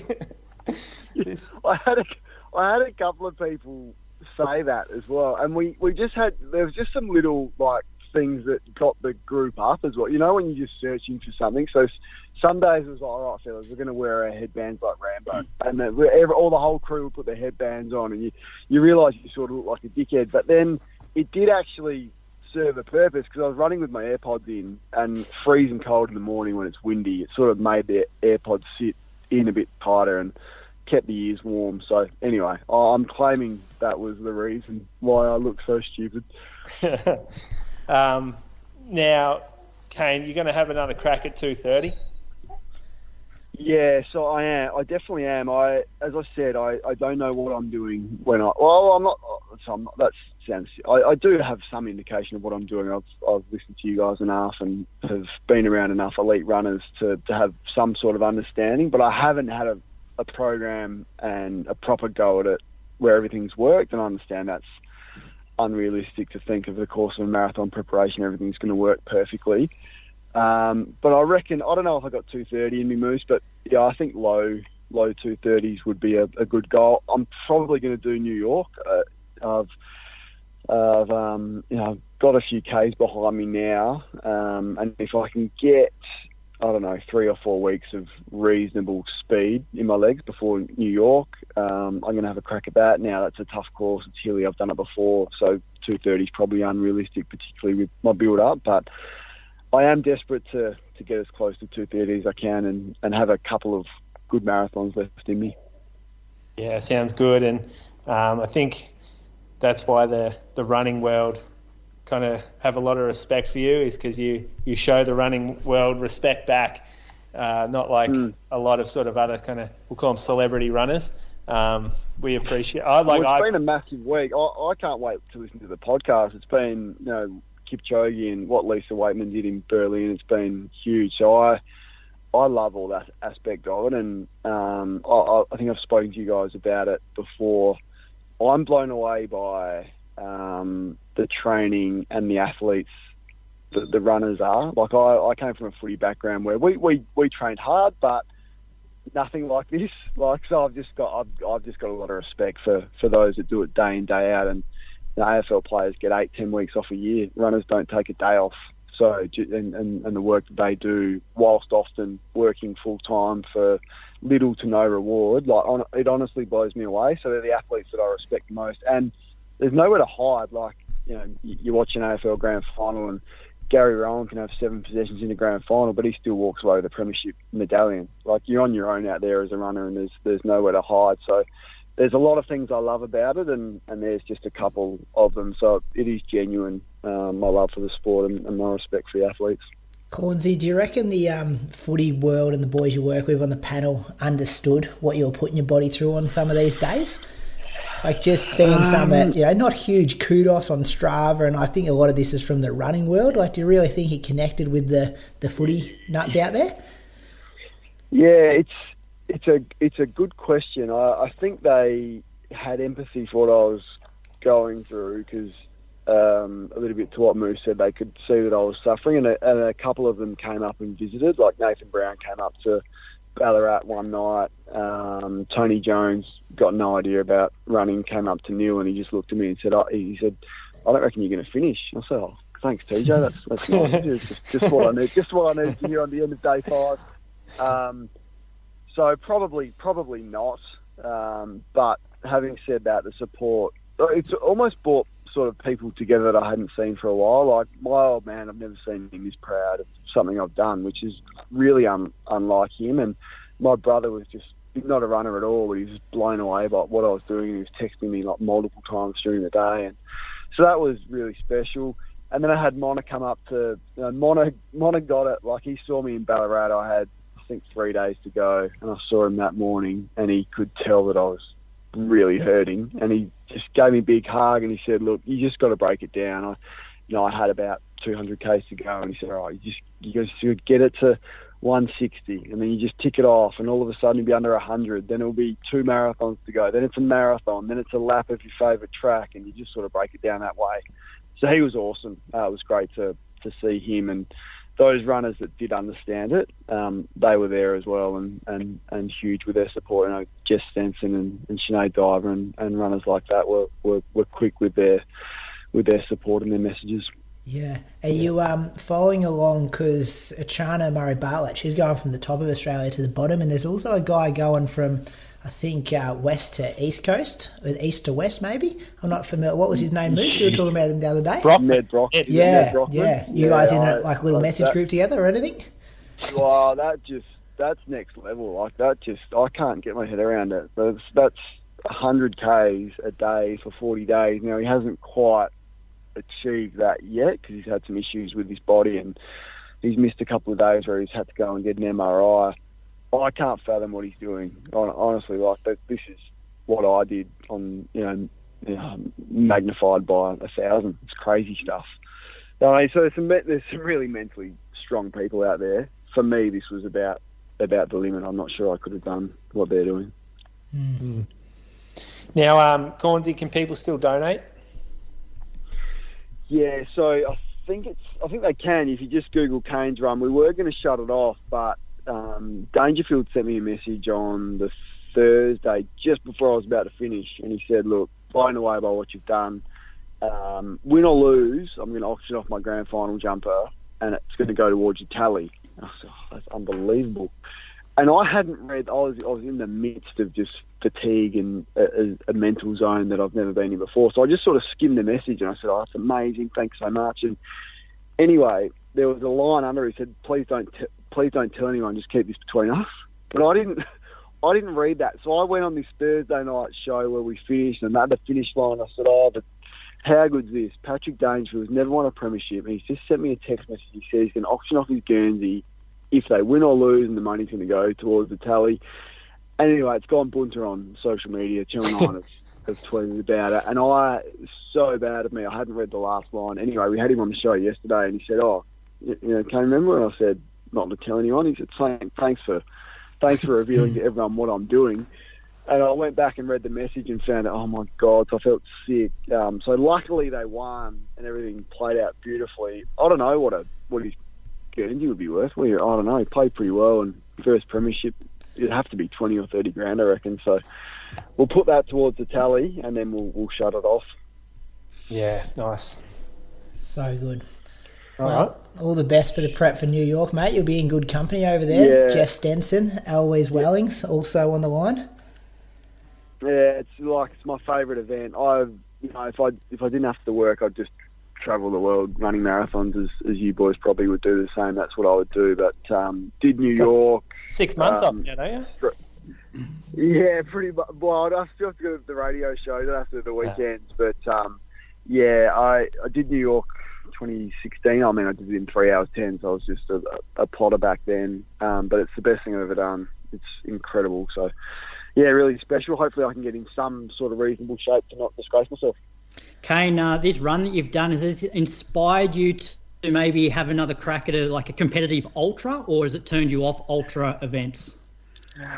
Well, Brad, I've always only been passionate about marathons. Like, I don't have a lot of time for 5K, 10K.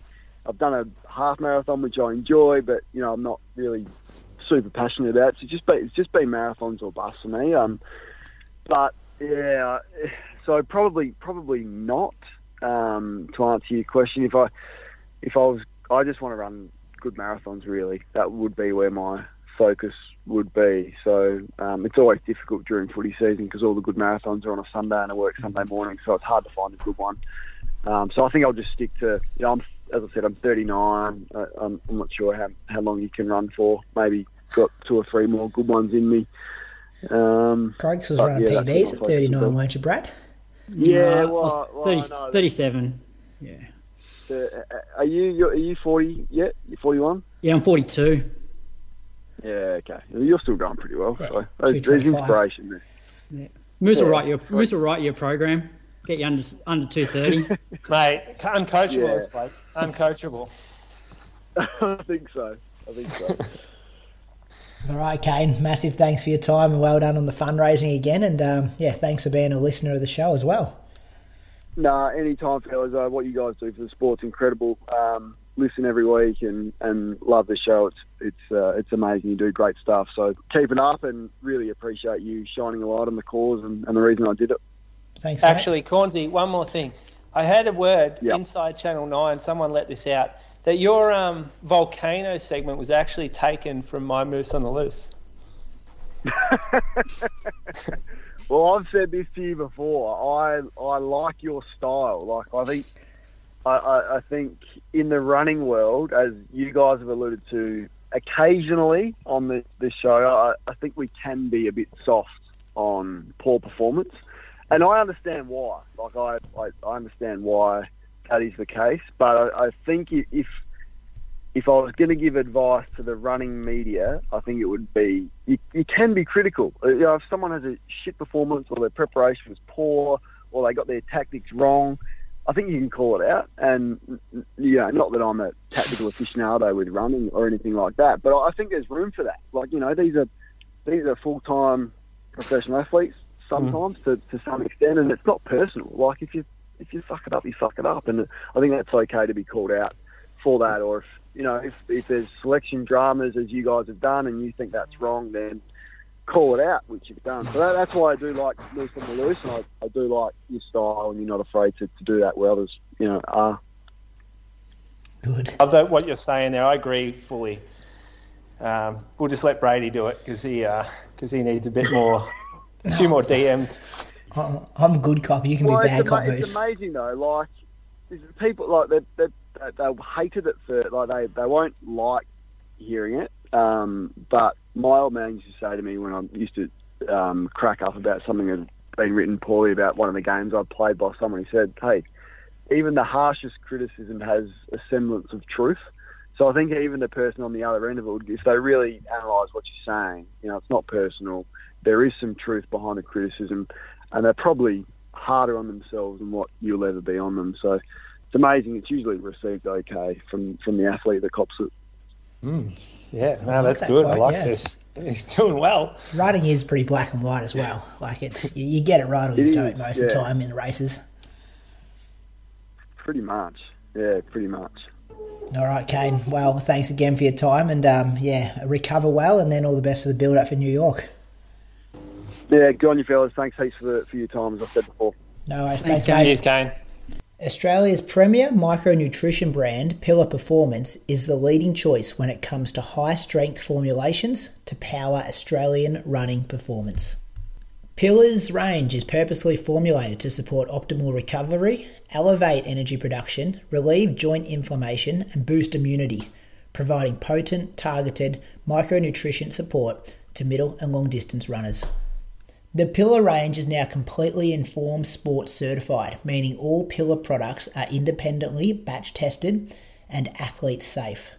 This commitment to quality and clean sport now sees Pillar used by more than 40 professional sporting teams and countless individual athletes across the country. The Pillar team is celebrating the recent launch of their Ultra Immune C powder, an immunity boosting formula featuring a high strength dose of vitamin C, zinc, and vitamin D. The perfect partner for a heavy training block or race preparation, Ultra Immune C has been developed in consultation with leading professional sporting organisations to address the specific immunity challenges associated with run-down athletes.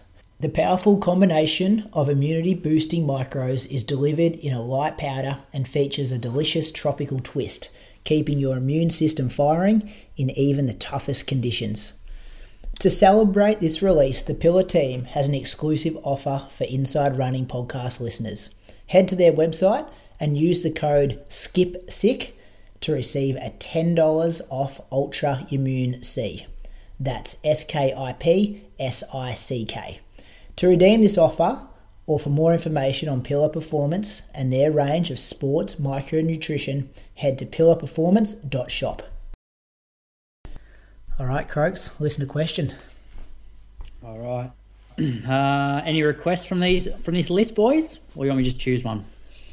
What about the one we don't do, Croaks? We'll do on our bonus show. Yeah. All right. Let me find it. All right, I'm going to go one down the bottom here. I was about to say that'll be good for marathoners this week. Yeah, so how do you know when to push through feeling fatigued in a long run or session, i.e. for mental toughness for a marathon when things are starting to hurt, but you need to keep going, versus stopping the long run or session because pushing isn't adding to the fitness and could potentially lead to injury or further fatigue for future runs? And that question comes in for Chris. I think it's a good question. Yeah, it doesn't ask a bad question, Chris. Because there is a time and a place where you are better off pulling the pin than pushing through, whether it be a session or a long run. Do you guys want to go first? Well, the first one's injury. Like if you're pushing through something that's going to keep you not running for a week or 2 weeks or 6 weeks, that's definitely a time to stop and don't have to worry about being mentally weak if you've got to push from there. Yeah. So I took that to mean hurt, as in terms of it's like getting difficult, not injured hurt. I just saw that last line when it said could potentially lead to injury or further fatigue. Yeah, but I guess if you're pushing, past, if you're hurting so much from a fatigue point of view and your form starts to fall away, then it could lead to injury anyway. Yeah. But yeah. If your form is that bad though, where you're almost limping or you're all over the shop or can't stand up straight and feel like you're going to fall over, like that's when you got to call it. Yeah. Finish line marathon vibes, when people get a bit wobbly, that kind of stuff. Yeah. The two criteria for me, one would be if you're if you're doing a session and your paces are so far removed from what you should be doing, that's one sign for me. The other is, if your form is completely breaking down, then it's not worth it. Like even in a hard marathon session, you should still be able to control your form and hold it together. Like as soon as you start breaking down, you're better off pulling it, I reckon. They're my two criteria. I think it's different long run and session. So for me, long runs, you actually are going to get quite a good benefit and then adaptions if you blow up and you're fully depleted. So coming in that last sort of 20, 30 minutes, you might have to slow down a ton, but what's happening inside, the physiological adaptations of you being depleted and blown up, you're actually going to, like, that's going to benefit you in a couple of weeks. And I think you actually, like, that's good for you to get through that. It's good for you to feel fatigued. It's good for you to have a shocker. For me, it shows that you will have to respect the marathon as well. There's a lot of people that will do workouts, and this is one of the things that I had about Christian is I'm not sure whether we saw enough adversity in his training, and I know he got sick, so it's not. But I said that before he had a bad one. I like to have some bad workouts. I like to have workouts go wrong. It teaches you a little bit of respect, and it teaches you how to get through it and deal with what's going on. But running short workouts is different. And if you, like, getting through 12 400s is totally different. The mental toughness associated with that is very different to the last 10K of a 40K run when you're blown up. Because you're not getting the physical benefits or the mental benefits of finishing a 10 by 400 when you're running super slow. Turn into a real training talk here, Moose. But if things are going smoothly in your marathon block, would you search for that adversity by turning paces up on workouts or adding stuff at the end of long runs that's like, or, you know, especially if you've got a coach communicating with your coach, you're like, hey, I think there's more to push here? Because you don't want to push too much to then overcook it. It's one or two workouts, and a lot of the ones that I'll give will be testing them on those, and there'll be, like, say you've got 10 weeks of training with 2 workouts a week, so that's 20 workouts. 18 workouts, I want them comfortable. I want them finishing safely. I want them. I don't want them fifth gearing. I want them, you know, like sensible. Yeah, the more important is the consistency of that week. Like it's like having a lot of 7 out of 10s in that week. He did have 1 or 2 though. Remember that run where he's going to do like 30k solid and then kick down the last 10 or 12, and like on the day he couldn't kick down as much as he wanted. Yeah, I do. Yeah, he did say that actually. And I think he had 3k reps or something as well, wasn't it? He said he wasn't covering the ground real well that day. Anyway, back to just general training talk though. Yeah, I think I want to give a couple that test people. Yeah. Okay. Yeah, and if someone's like for instance Toby, right? So his heart rate for 26k on Sunday morning was 162, and his threshold is 174. And in training, like, I wanted to give him about 97% of marathon pace, which during a training week rather than a race should feel kind of like marathon effort, I reckon. But it was easy. It was too easy. So yes, I am adjusting his paces going forward because I don't think we're getting quite the stress we need from that workout. I think it was probably a little bit too easy. I want him in third gear, not second. Yeah, and did you go into that though going, this is one where I'm going to test you, and then the numbers come out going, oh, it didn't test you? Or did you go into that going, this is one that's, you know, we're going to tick off and get it through, and there's something harder coming in a few weeks' time? No, it's good to see this. This workout, 26k at marathon, 26k at 97%. This will be something that will increase to 30 and then maybe 34. And the first one is often like a good indicator of how well he'll tolerate this stuff.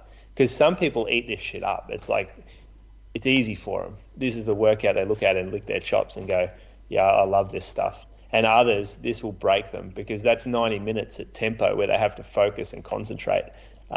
So I know this will be one of his strengths. He can probably do it a little quicker. Whereas I've got athletes that will need this broken up into, like, they won't be able to handle that. They'll have to break that up into intervals because it's a little much. Yeah, so 4x5k with a float in there or something to switch off the mind.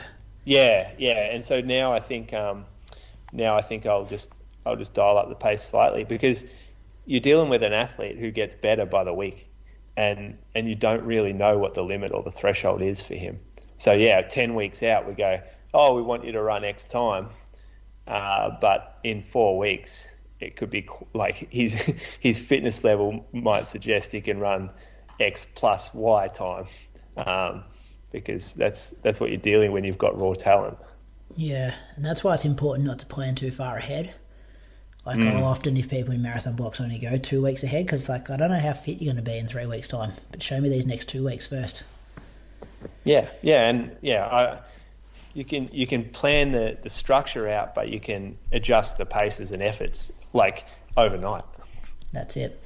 Good chat there. Hope we answered your question, Chris. Got a bit off track, but there was some good train talk chat in there. Moves on the Loose has already been tonight. All I've got left, boys, is what's coming up. Melbourne Marathon is this Sunday. We got our live show, 2 p.m. for a 2:15 recording start. It's going to go about 2:15 to 3:15, the recording. Get there probably close to doors, though, I reckon, if you want a good seat. It's going to be pretty squashed in there. It is a sellout. Sinead Diver, she'll be filling in for Bradley Croker. Maybe fresh off a win in the half marathon in the morning. It's going to be a good race, the women's half marathon. I think Tim Crosby picks her as the winner in the audio that you'll hear soon. If you want to come down for a beer, though, haven't got a ticket to the live show because those tickets did sell out pretty quick. Feel free to come down after the live show. I think the doors are then at 3:30. Concrete Boots Bar, 381 Burnley Street in Richmond. So that should be good if you want to come down, have a few beers, spend the afternoon. Like-minded runners, that would be good fun. Also this Sunday, London Marathon. Boys, I asked you a few weeks ago if Brett Robertson would break the Australian record, and you both said no. What's your fresh take on that, 6 days out? Still got the same answers, or you changed them? I'll still go with no. Moose? Yeah, I'm still no. Australian records... boys. He's been talking about Australian record for the last 5 years, breaking it.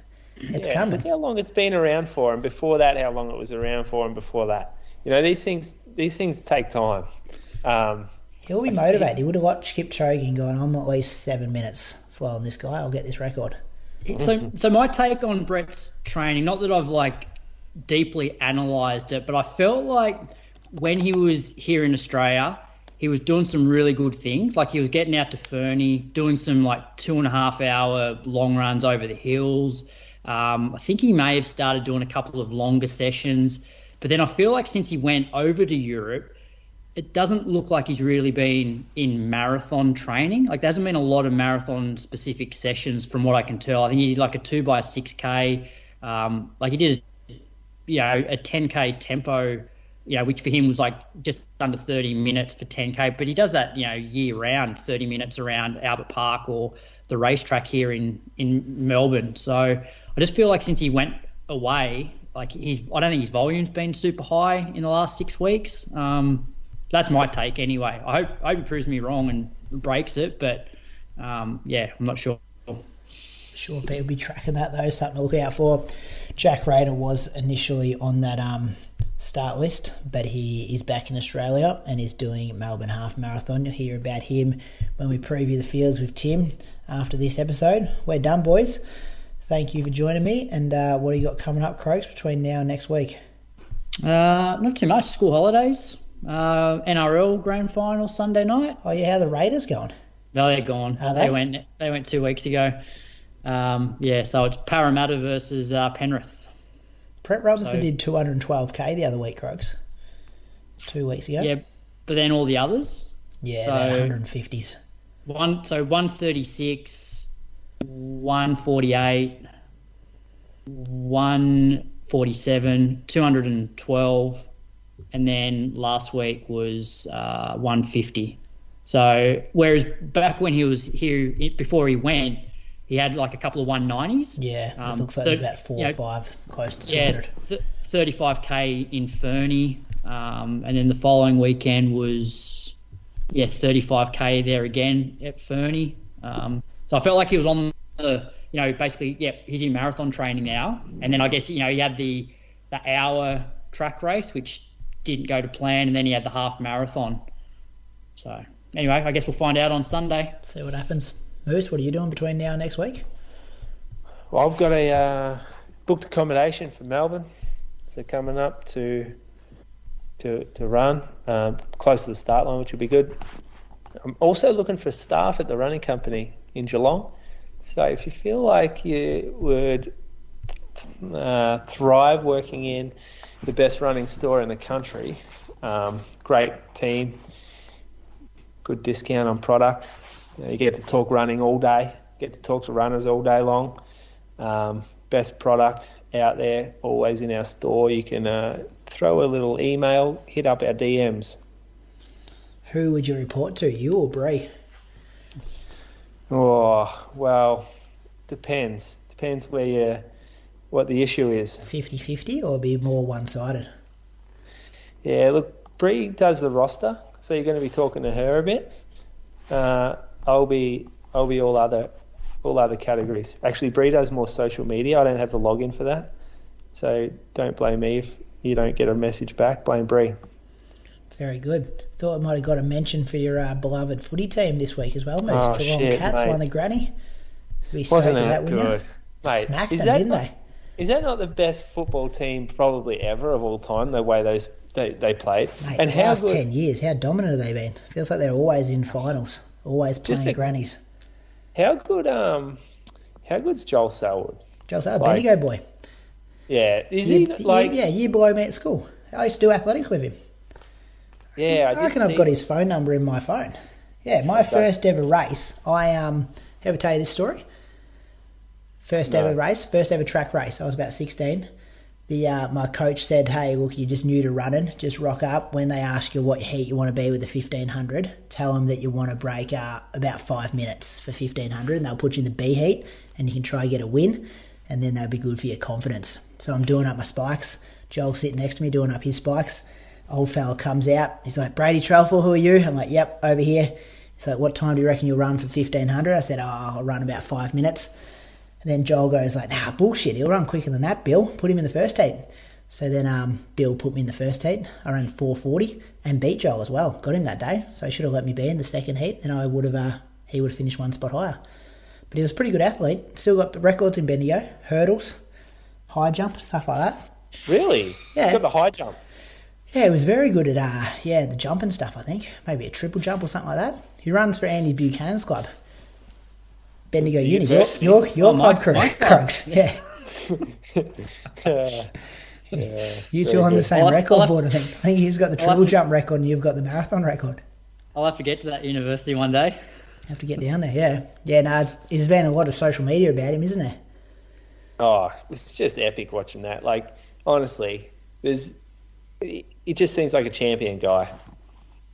Yeah, pretty competitive. Always been competitive. He was smoking kids in Bendigo like as an 11-year-old. Just like getting 40 possessions and kicking 5 goals. Anyway, there's been a lot of footy chat in this episode. Good to hear you're up and about though. Melbourne Marathon audio coming up. Izzy Bat-Doyle, Tim Crosby and Ben Toomey from Moreton. So if you're doing that event on the weekend, good luck. This will get you hyped.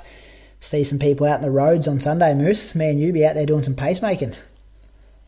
Yeah, I'll see you probably in the start gates, I reckon, or close enough to. And maybe you'll be ahead of me on the road by 15, 20 seconds at the 5K mark. How far are you going to go? I might see you on the out and back at on Beaconsfield Parade. Oh, no, I'm not. I won't be down there. I'll be on a bike, though. I might see you down on the bike. Flick me some gels or something if you see me out there. It's illegal, mate. We'll be right. All right, we're done. See you guys. See ya. See ya.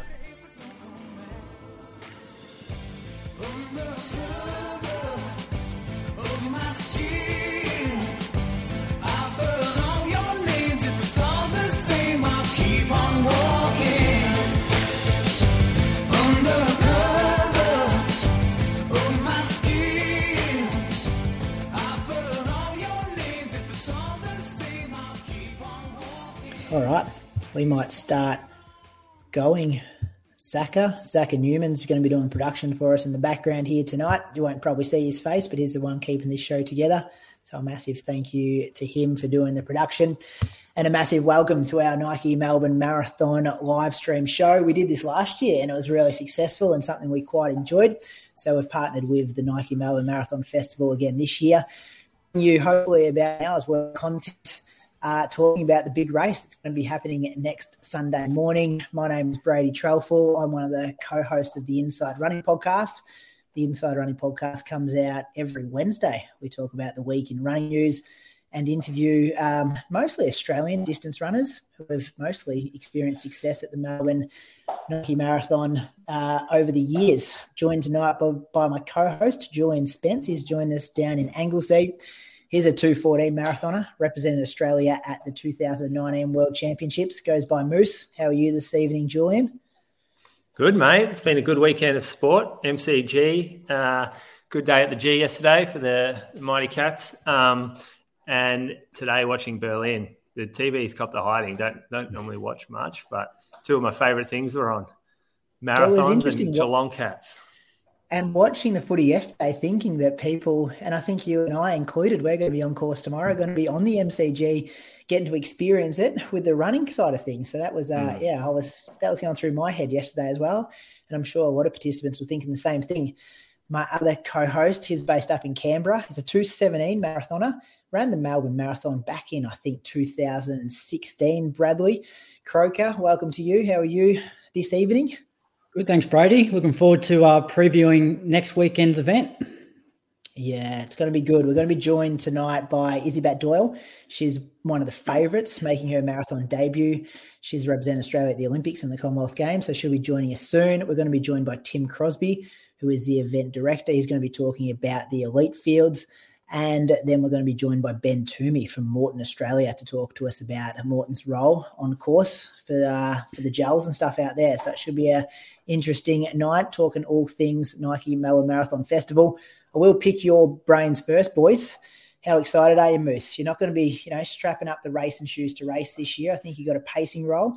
But as a coach and as someone who's been at the Nike Melbourne Marathon a lot of time, excited are you a week out? Yeah, big time. I love the event. I love driving over the Westgate in the morning if I'm not staying up and just sort of looking out over Melbourne thinking there's going to be some carnage on the streets today, but also some glory. It's normally sort of been alternating good year, bad year with weather over the past sort of 10, 12 years. I think we'll skip the last couple of years. That don't count. But yeah, I'm going to jump in the marathon, pace a couple of fellas. Just to basically, as soon as I find a line bike on the side of the road, just going to get off there and support around the course. So I am looking forward to it. Yeah, I like that strategy. It sounds good. And Brad Croker, how excited are you? You won't be in Melbourne next week, but I know you got a number of athletes you coach training and you've been here at this event before. Yeah, actually I had a meeting yesterday with three of my athletes that are down there for the marathon. So they're all excited, and we just spoke through what to expect this week and come up with a solid plan for next Sunday. So yeah, I'll be on trying to find some either live stream or updated splits next Sunday morning. Are there any general things that you guys are telling all your athletes that kind of applies for everyone, that people at home who possibly don't have a coach that should be thinking about this far out from the race? I'll go to you first, Moose. I like to start waking up at the time you're going to wake up for the race. So maybe it doesn't have to be that extreme if you're going to get up super early to eat breakfast, but just maybe get out the door for your run at the same start time as the marathon. So you start to get a bit of body clock happening. And then you can also start dialing in your food and your toilet, because we know that's sort of a big deal on race morning, is getting into a routine with the bathroom. Every runner's nightmare, really. Being out there and having to stop at Portaloos or whatever. And the second thing is trusting in what they've done. So just don't be insecure about it. And insecurity, we start to see people trying to test their fitness in the last week, doing things that like running faster when they shouldn't, doing workouts or pushing the pace in workouts when they really don't need to. So we like confidence. Confidence will lead to patience. That's the marathon taper week mantra. And in those conversations you're having with some of your athletes, any common threads that are coming across all athletes? Yeah, very similar. Don't try and prove your fitness in the last week. Also, often in this last week, you're very oversensitive to how you're feeling on every run, and you start analysing, am I a bit tight here? I don't feel that good running. But, that's just pre-race nerves. Once the gun goes, you'll feel great. And then come race day, make sure that you have a solid plan going into it and stick to that plan. Like, it's very easy to get excited early on when there's so many people around and you're 5 or 10 seconds a K faster than what you had planned. Make sure you don't do that, okay? Because it will come back to bite you from the 30K mark. Yeah. Mm-hmm. Yeah. And another one for me is always, worry about what you can control this week as well. Don't check the weather every 5 minutes between now and next Sunday. Can't control that. Definitely have a look at what kind of kit and stuff you're going to wear, but a bit closer to the day. And, all those little things that you can organise early in the week so you don't have to run around Sunday morning trying to get them sorted before the gun goes are super important to just control that stress. The brain takes up a lot of energy and carbohydrates and things like that. And if you can reduce all that on race morning so you're pretty relaxed, you can save that energy for the race. So pretty special things there. Boys, you did quickly touch on it, Moose, trying to people prove their fitness. And Croaks, you actually said over-analysing fitness this week as well. What are you guys doing for your training, for your athletes this week? Will you do a bit of stuff at marathon pace just to test out how it feels, or will you do a bit of stuff faster, slower? What's kind of a standard workout you could maybe throw out there that anyone could maybe try Tuesday, Wednesday if they're lining up for the marathon? Yeah, I've sort of got a go-to for a lot of my athletes. Mix it up if they get a bit bored of it, if they've done multiple marathon blocks, but essentially it's all the same. It's around about 20 minutes total of marathon pace work on the Wednesday before a Sunday race. So that might be broken up into 4 by 5 minute blocks with 90 seconds to 2 minutes of jogging between. This isn't to get any more fitness. There's no sort of physiological sort of training going on. It's more just like you finding the rhythm that you're supposed to be in for the day. Understand what that pace feels like, because on the day you are going to have adrenaline going through you, and the pace will feel a lot easier than what it does in training.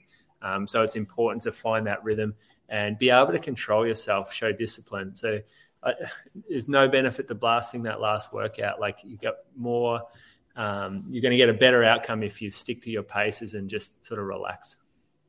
And Bradley? I often get my athletes to do sort of 2 half sessions during the week. So the first one might be some 2-minute reps, slightly faster than marathon pace, just to sort of wake the legs up a little bit. And then a couple of days later, basically practice your race warm up and just do 3K at marathon pace, and then a short cool down. And then the rest is just easy jogging. Most of my athletes, all my athletes won't run more than an hour in one go this week. And then Saturday morning, often just 20, 25 minutes and a few strides, and you're good to go. Yeah, and don't overanalyze that marathon pace work that you might do this week. I'm rarely doing that workout in race week, finishing that going, oh, that felt awesome. I could definitely hold that for 42K in 5 or 6 days' time. You're not going to feel like that, but when you're on the start line on Sunday, that's when you want to be feeling a whole different headspace. And, there's no doubt it's going to be easy with crowds and the adrenaline for race day there as well. The last question I will ask you boys before we go to Izzy Bat-Doyle, who'll be making her debut in the Nike Melbourne Marathon this Sunday. How do you deal with the nerves of race week? What happens if you're not sure how it's going to go? What do you do mentally to be thinking? A marathon's a challenging thing. What do you do to settle the nerves this week, Julian? I love the nerves. The nerves are what makes it special. If you don't have nerves, then it ain't special. Like, being nervous is part of it. Like, this is a big thing. People have been training for 6 months plus. People have been eyeing this off for the last year or longer. So this is a really special day and a special morning, and the nerves are all part of it. Just don't let the nerves, just don't waste that nervous energy into doing silly things. So you can sort of channel that. And it's different. Everyone's different. Some people, they have, they respond better to a lot of energy at the start line, and others they might do better if they bottle that. So yeah, I like nerves. I don't think you want to do anything to get rid of nerves. It's not going to help. I'm not sure how you would ever do that. Just sort of embrace them and just kind of think of them as it all makes part of this big special package on marathon morning. And Bradley, one last thing there. Anything on nerves? A couple of things. Like if you've had a good prep, just go back through your program and have a look at all those sessions you've done. I also think for the marathon, having that solid plan in place gives you confidence to not be nervous. And the other thing is, the good thing about the marathon is it's such a long event that the first 30K should be enjoyable. So if you're in the race and you're 5K in, 10K in, and you're like, this doesn't feel very comfortable, slow down. So that's the thing I love about the marathon is you have time to work into it and the nerves don't seem to be quite as bad because you know the first 30K is going to be enjoyable. Yeah, listen to your body for those signs as well. And I like to write down the plan, Bradley, because sometimes if you got one or two plans, you're not sure which one you're going to go with. Actually writing it down, putting it on paper, committing to it is a good thing to do when all of a sudden people start, maybe impacting your plan early in the race because you think that pace is more achievable than it actually is. We might now go to our first guest for this evening, Izzy Bat-Doyle. Listeners and viewers will be familiar from Izzy's name. She's just come off the Commonwealth Games. She had 2 8th-place finishes there in the 5K and the 10K. She also represented Australia at the Olympics last year and is making her marathon debut. Melbourne has been a happy hunting ground for her. She won the half marathon there last year. Welcome to the Inside Running Podcast, Nike Melbourne Marathon live stream. Izzy Bat-Doyle, thanks for joining us. Thanks, guys. It's good to be on. Izzy, first question, why Melbourne Marathon? Why did you pick this one as your debut? Look, that's a good question. I had such a good experience last year in the half that when it became an opportunity, it just seemed to fit in with the rest of the year.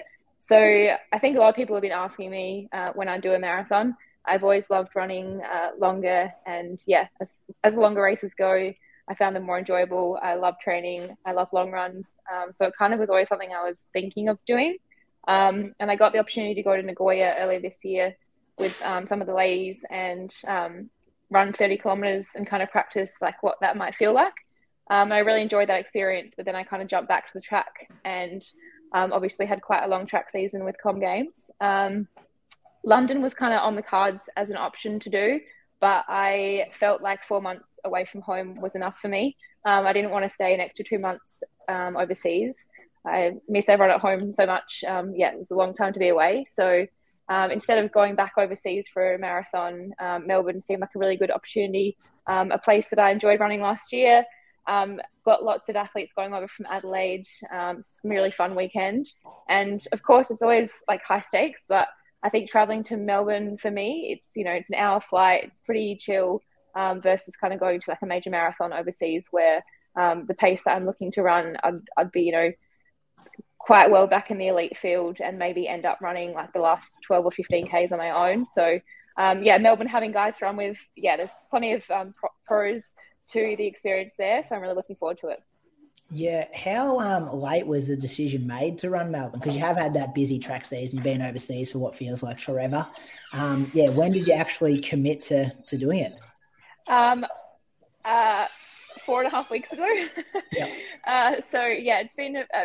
It has been a short build, and that's interesting, I guess, compared to what some other people might do going into a marathon. But I do have some confidence in the fact that I've probably averaged about 140 or 150 Ks a week on average for the last 2 years. So I feel like I've got a good base, and I almost have like not had the opportunity to cook myself. So I'm kind of going into it a little bit, feeling a little bit underdone. But I guess the saying I've been saying is like, you prefer to have a cake underdone than burnt. So I don't know. But what happened was I actually got COVID at Com Games. So it was kind of like, maybe a marathon will happen in October. And then I got COVID at Com Games, didn't know how that was going to kind of hit me and training wise coming off that. So I bounced back okay. So really it was only like a week off running and I had 6 weeks to get ready for, working towards Melbourne. And the expectations going in, this will be the last question for me, Izzy, before the boys fire some at you. Obviously, you've got the fast 5 and 10K, you're quick over the half marathon with that 70-16 there last year. You ran 71 last week, I think, in Adelaide, 71.26. So obviously you're in shape. 2 good Kenyans coming over who have both run 2:25 recently, which we'll hear a bit more about from Tim Crosby next. But what are the expectations going in? Is it race for the win, or are you going at a certain pace and chase the time, or what's going to happen Sunday?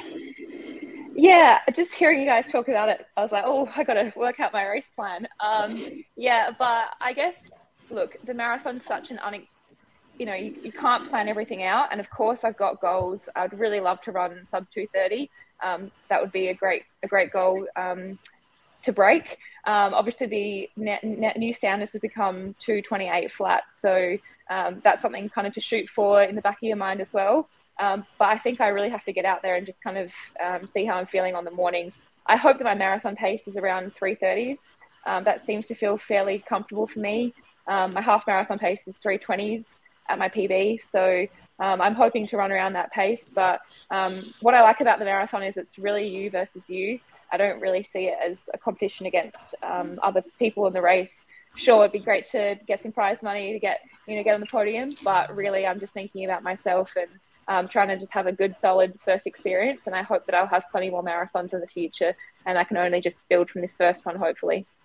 Yeah, really dipping the toe in kind of event. Yeah, definitely. Yeah, figure it out. Moose, over to you. Hey, Izzy, the marathon's kind of loaded for ladies at the moment. We just saw Lisa; she ran 2:24:02 maybe. So there's a big qualifier on the board that she's really put the benchmark out for the rest of you guys. And we know it's going to take like a lot more than just the qualifier to get to Paris or the World Champs. The 10K, though, doesn't have a lot in it. You seem to be kind of the star, you and Rose. It seems like it's a bit empty, yet the marathon's so crowded. What's with the move up there? Like, why are you deciding to do that? Yeah, it's a good question, and it's so true. I really think that even though the qualifying standard is 2:28 flat, you're going to have to run 2:25 or sub 2:25 to get on an Australian team, just with the depth that we've got. And that's phenomenal. And it's amazing to be a part of running when it's so deep like this it is. And yeah, the 10K is a little bit open at the moment. I think the 5K we saw this year was pretty stacked. I was fourth best in Australia. Obviously ended up having a pretty good run at Com Games.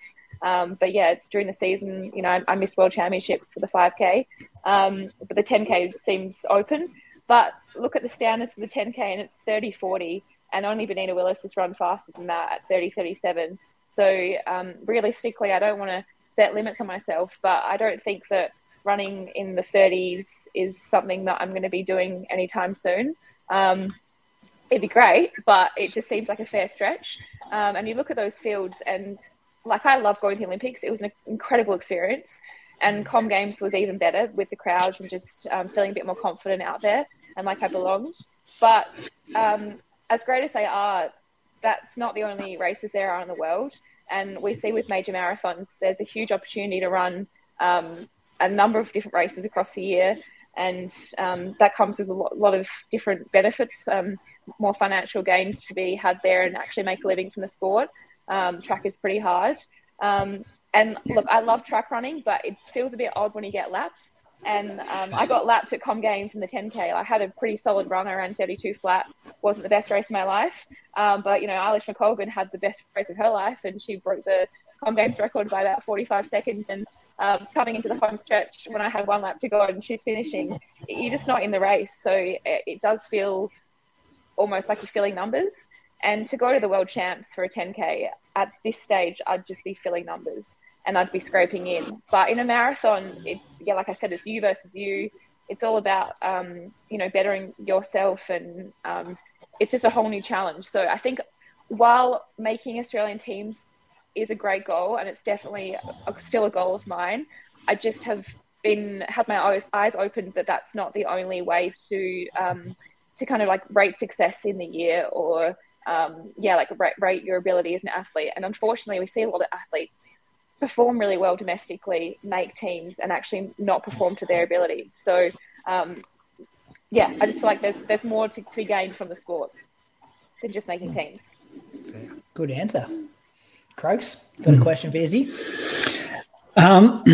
Izzy, anything you'd change for this prep? As you said, it's a bit sort of unconventional coming off your track season. And like I did a bit of Strava stalking today and noticed that even this week you're running, I think, over 150 kilometres. So not your traditional marathon taper. Anything you'd change going in?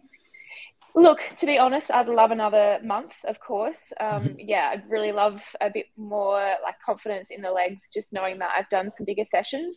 I had COVID, so I ran like 50 Ks in a week, had to ease back into it. Then I was like 130, and then I kind of jumped right up to 180.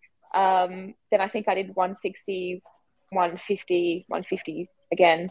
So it's not been a bad block, but it's been a short block. And I got a lot of confidence from two of the sessions I did. I did 20 Ks of So 1K like on, 1K off. And then the following week I did 7x2K with 500 meter float.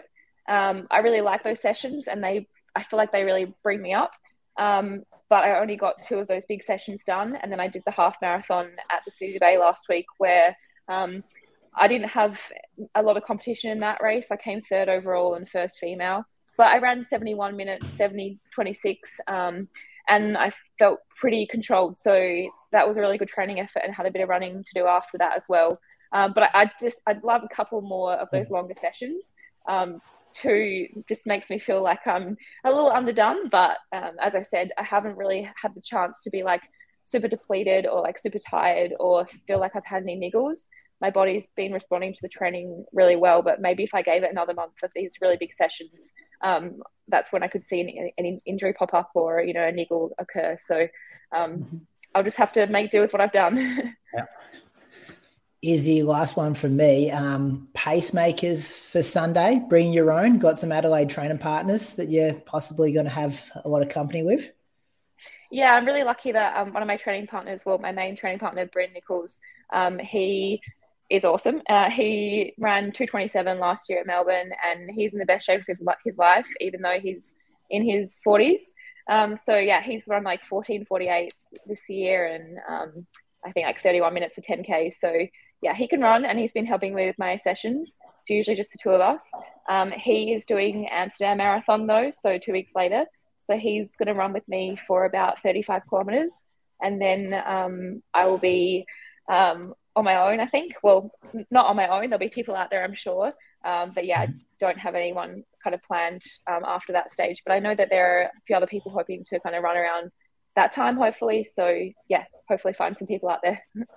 It's a good part of the course to be maybe alone as well, like through the art centre and then climbing up to the shrine and stuff there. It's good to be able to run your own pace through there, I think. Yeah, I've heard that that's probably what I need, a pacemaker. Someone to put me through and encourage me. Yeah. But yeah, it's been obviously Riley and Jacob ran was Riley's first marathon last year at Melbourne, and he was going really well, but he struggled in that last kind of from 36K. He started projectile vomiting and struggling a little bit. So yeah, I definitely I'm probably not fully prepared, because you can never be fully prepared, but I'm prepared that it's going to be a hard last 10K.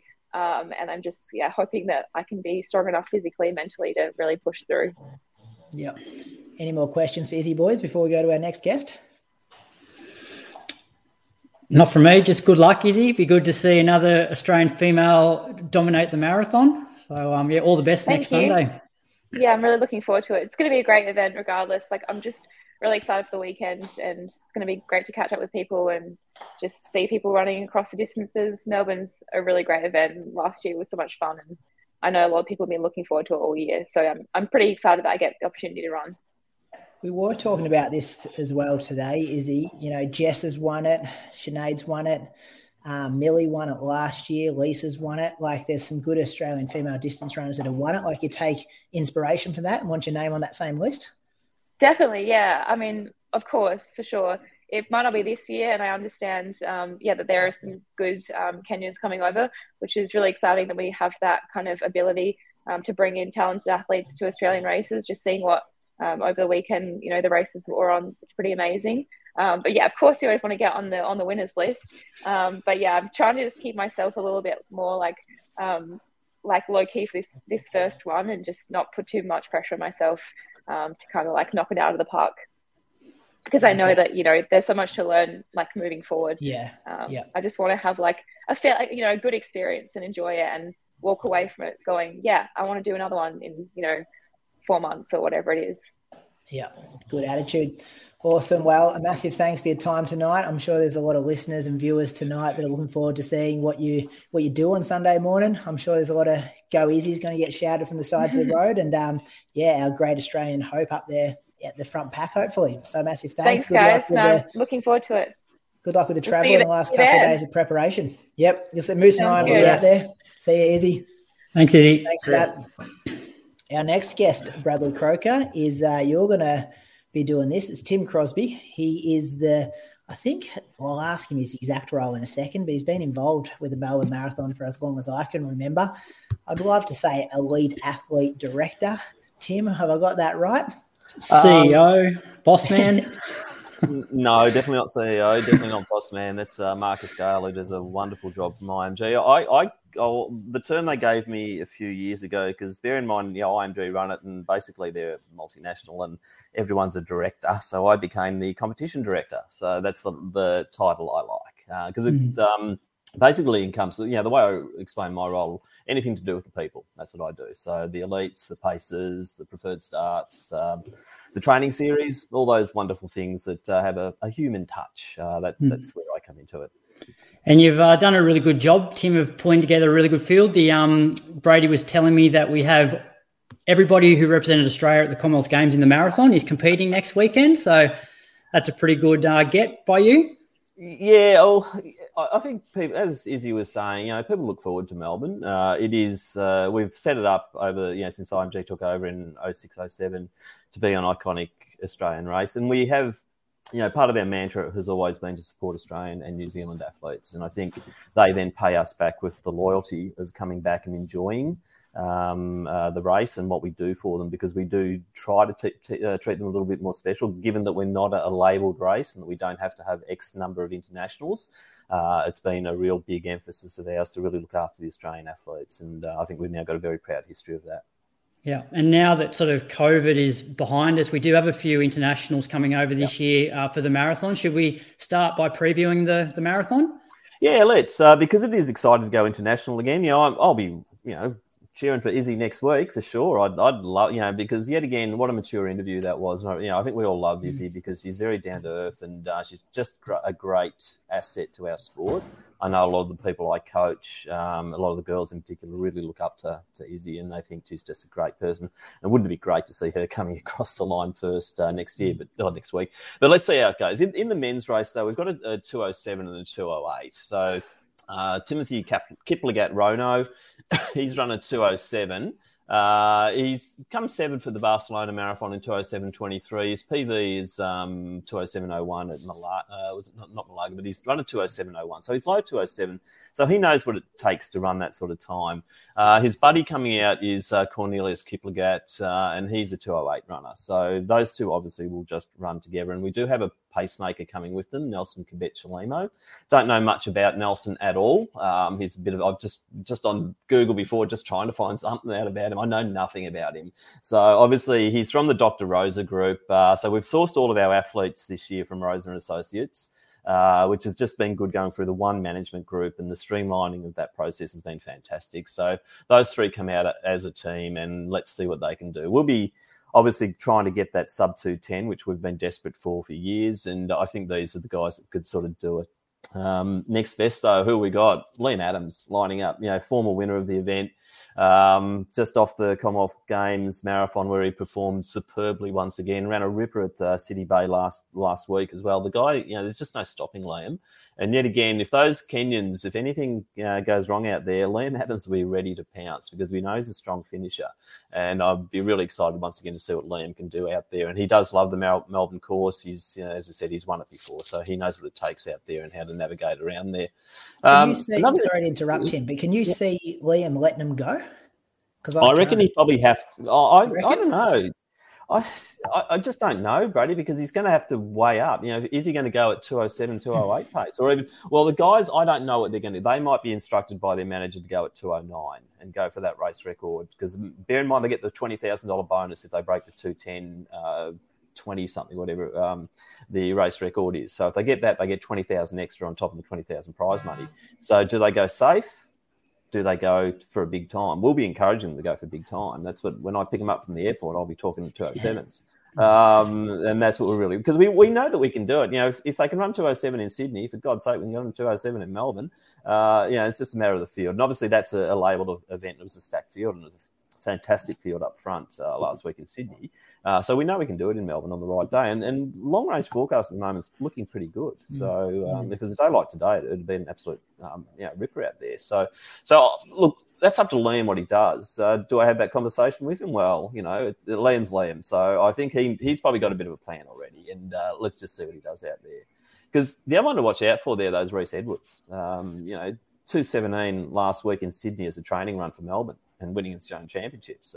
Not a bad little tempo run, was it? So Reece, I'm quite excited to see what he can do. He's a 2:13 man, bear in mind, and he's a 63-minute half marathoner. So Reece Edwards, and he's been just really consistent since he's come to Melbourne, racing regularly, doing all the right things, and I wouldn't be surprised if Reece is right up there. But also you've got Riley and Jacob as well, the two Cox brothers, and Riley's obviously got the quicker time on the board with Jacob's 2:19 in Gold Coast. I think he's certainly one to watch out for, because I think we're now getting the maturity level from these two in the marathon. As he said, Riley debuted last year, found it a bit tough at 30-odd K, but gee, that's what's going to happen in the debut marathon because you've never been there before.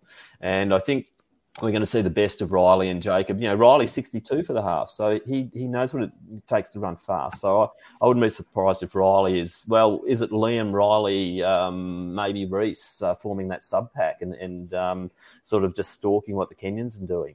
I don't know. That's up to them to work out what they do. And if there is a plan between them, let's see how that pans out. So they're the top picks in the men's. And, we're not like last year where we had probably, I'll use the Glenn Turner term, a plethora of Australians because of the COVID issues and people staying in Australia to race. So we haven't got as deep a field, I don't think. It sort of drops a little bit after that.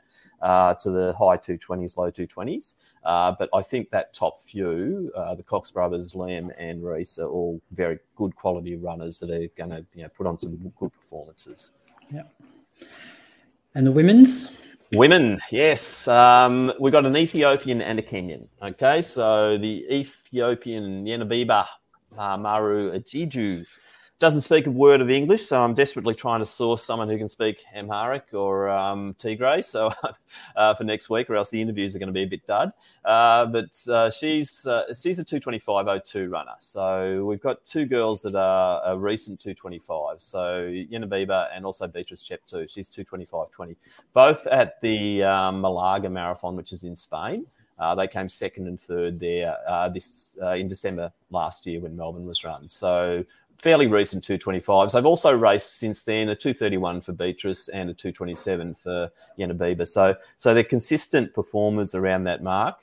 And because of those more recent times, I wouldn't be surprised if Izzy isn't too far off, or whether they are running just for the win and just eyeballing Izzy to see what her and her little pack do. And that might be a smart move for them. Can they break the course record from Sinead? I don't know. 2:25.02 is the best time. Let's see what Yenabiba can do. She's only 23, though, so she's still got youth on her side. She has run a few marathons, and she's done a few. She was, Paris this year in April. How are they going to present? They've got the travel to go through as well, all the way out to Australia, which they rarely have to travel that far for a marathon. So I honestly wouldn't be surprised if Izzy is thereabouts, and let's see, because I think, as Izzy rightfully said, she has to be looking at those qualification standards for next year's major champs and also moving forward towards the Olympics. And I can't see her mucking around with trying to run a 2:30. I think they're going to, especially with Bryn and the other guys around her, I think they're going to have a bit of a shot around that 2:27. As she said, if she can manage the 3:30 Ks, which is the 2:27, I think Izzy is going to be right up there, and she might surprise us. I think I wouldn't be surprised if there's could be a little bit of a boil over there. And how good would that be coming into the MCG? But let's find out. Good race. Yeah. Sorry, just moving down a little bit though, Croaks, and we've got people like Rosie Webber's coming down from Sydney, and she's respectable. We're sort of sitting then around. Unfortunately, we lost Marnie and we lost Mira. They were going to be that next level, about the low 2:30s, and both of them just weren't quite up for right now. So then we're going back to Rosie Webber. People like Sophie Fitz on the way back. Everyone would know Soph. She's on the way back. Saw her out training this morning. She's looking good. She's run a 2:42 in the past. Then probably we're looking at also Deb Bruce. I've got a personal interest there. I coach her. I've just done a tattoo bet with her. If she breaks 2:40, I get a tat. So she's all fired up now. So she's been in really good shape, and also a couple of really good debutantes as well, which is Alexandra Blake, and she's a Queenslander, 77.5, Jess Jason, 78.5, and then Mel Townsend, blast from the past. Mel Townsend, good track runner. She's debuting in the marathon as well. Very good. And the half fields, both men's and women's, are stacked. Good combination of experience and also people stepping up for the first time who have, I guess, highly credentialed in shorter distances. Yeah, the half is quite exciting, isn't it? It's just, we're at that point now where, this is the beauty of Melbourne, I suppose, that we are able to pull in good fields. The women's field, Stenson, Diver, Rose Davies, Eloise, we're still waiting for confirmation on Eloise because she has got New York, and we know that is number one priority for Eloise. So whether she runs Melbourne or not, that it's just so spicy, isn't it? If she does. Sarah Klein in there as well. Danielle Allen, you might not have heard much about Danielle. She's a Queenslander. She's run a 72. Then you're looking at girls who have run 73, 74, 75 as being just bit players. And, years gone by and they would have been favourites. And it's just a remarkable circumstance that we've got now. But that field is really, really exciting. And, having Jess in the field is just it's a major bonus for us because, Commonwealth Games gold medalist, absolute superstar of the sport. And, we're really pleased to have her coming across. And once again, as usual with Jess, she's just been absolutely delightful to deal with getting into this field and doing the media for us. So she's just fantastic. Rose Davies is the interesting one, I suppose, debuting. Let's see. Obviously a fantastic 10K runner. How will that translate? But as we found with Izzy last year, did translate. So Rose with that bit of toe, and you definitely wouldn't want to be around her late in the race if she's still there because Rose definitely has some good 10K, 5K form on the board. So that's going to be really quite compelling. Then you're looking at, people like Tara Palm in the field as well. So, Tara's actually having a bit of a good comeback now. So she's been racing quite well recently, and it's great to have Tara back on the scene. Got a tip for the women's half, Tim? Oh, Jesus. Thanks, Craigs. Look, I suppose sentimental reasons, Sinead. I'd love to see Sinead come into the MCG, leading. But Jess seems just to have the formula right at the moment. And that win last week in City Bay, once again, just stamped her as a very professional athlete. Sinead ran a half, Jess ran 12. Is that going to have bearing? I don't know. Actually, I'm going to go out on a limb. I did last year, and I think I picked it right. I think I picked Izzy last year. I might go for Sinead to come back on this one and really have a good hot go at it. Very good. All right, let's move to the men's. Another outstanding field. Yeah, it is, isn't it? And a couple of X factors in this one. Obviously, Jack Rayner's the standout. We all love Jack, and it's great to have him racing in Melbourne again. We really do enjoy having him. He's just such a great guy and so easy. Yet again, a bit like Izzy. Just these people are easy to deal with. They're not prima donnas. They're not demanding this, that, and the other, and they really make for a good race. So Jack, a 61:01, 27:15 guy. Yeah, he knows what it takes to run a good half marathon, so he'll be right up there. Then you're looking at Buchanan, also Sam McEntee, the Vic 10K champ. Liam Buden is coming down from Queensland, and another one to show some respect for. I think Liam, he's starting to really get some credibility on the board. His consistency in racing, I think, has gone to a new level in 2022, and I'm excited to see what Liam can do in a good field like this, and whether he decides to try and be a factor. And then it's Jack Bruce is also coming in. He's in late, so 63 and a 28:15 guy. So you can't sort of argue his merits of being in the favourites as well. So Jack Bruce, Andre Waring, and then the other one that we've got to talk about is the X factor, and that's Seth O'Donnell. So Seth is coming in. He ran it last year and was late for the start. Didn't go to the elite rooms. It was just an absolute debacle. Had a shocker at the Gold Coast half as well, but since then that National Cross race I was there and I watched it, and it was strong. It was, and then we just saw him play with the field at the Victorian Half Marathon Champs at Burnley. Remarkable stuff. So what's Mr. X Factor going to do? What's the flying mullet going to be capable of? I don't know. And then Matt Clark making his debut. Yeah, that's exciting, isn't it? Yeah, especially given how close he was to Jack at City Bay last weekend. That'll be interesting to see how he goes over the half. Yeah, it wasn't originally going to run the 10, but maybe Coach Didick and him have had a bit of a sort of a chat about, where they could potentially find opportunities. And an opportunity does arise, is it every second year with the World Half? And maybe Clarkie's sort of seeing that as potentially an event that he might want to go to. Will he go to the marathon? I don't know. He's still relatively young, so a lot can be done with Clarkie. But, as we've seen, that move to Adelaide for Clarkie has just been absolutely brilliant. That guy has just gone on in leaps and bounds since the move, and established himself obviously as a high rating steeplechaser, but now hitting the roads. And as you said, Croaks, that run last week to push Jack Rayner for so long over 12K. Yeah, I think he's going to be good on the roads as well. Last question for you, Tim. You said you deal with the people. So for all the recreational runners that are out there, what pace groups do you have on offer for, I guess, the marathon and the half? Yeah, aren't the paces lovely? And they get treated really well at Melbourne too. We've got, I think I've got 56 paces lined up across the two different events. The half marathon goes from 1:30 through to about 2 hours 20. So virtually every 10 minutes there for the paces. And the marathoners, we're actually going to have we've got 3 guys running the 250 group this year, which is quite exciting to have so many. And I'm going to probably get David Stayer to go out at 4-minute K pace, which is the 2:48. I haven't told Dave that, but if he's tuning in, Dave, that's your instructions. But it's just such a good one because a lot of those who are aspirational will break 250. The 4-minute K pace is just the obvious pace for them to go at. So if we have at least one of them just poking forward and just sitting religiously on 4-minute Ks, because as we know, that is the best way to get under. You don't go too far under the fours. You just sit pretty on that 4-minute K pace, and that's how you're going to get there. So 250s, we've got my standard crew in the 3-hour group, Damien Angus, Stephen Payne. They're two that have done it so often. Angus, it's now going to be his 10th time pacing at Melbourne Marathon. So he's now an official Spartan as a pacer.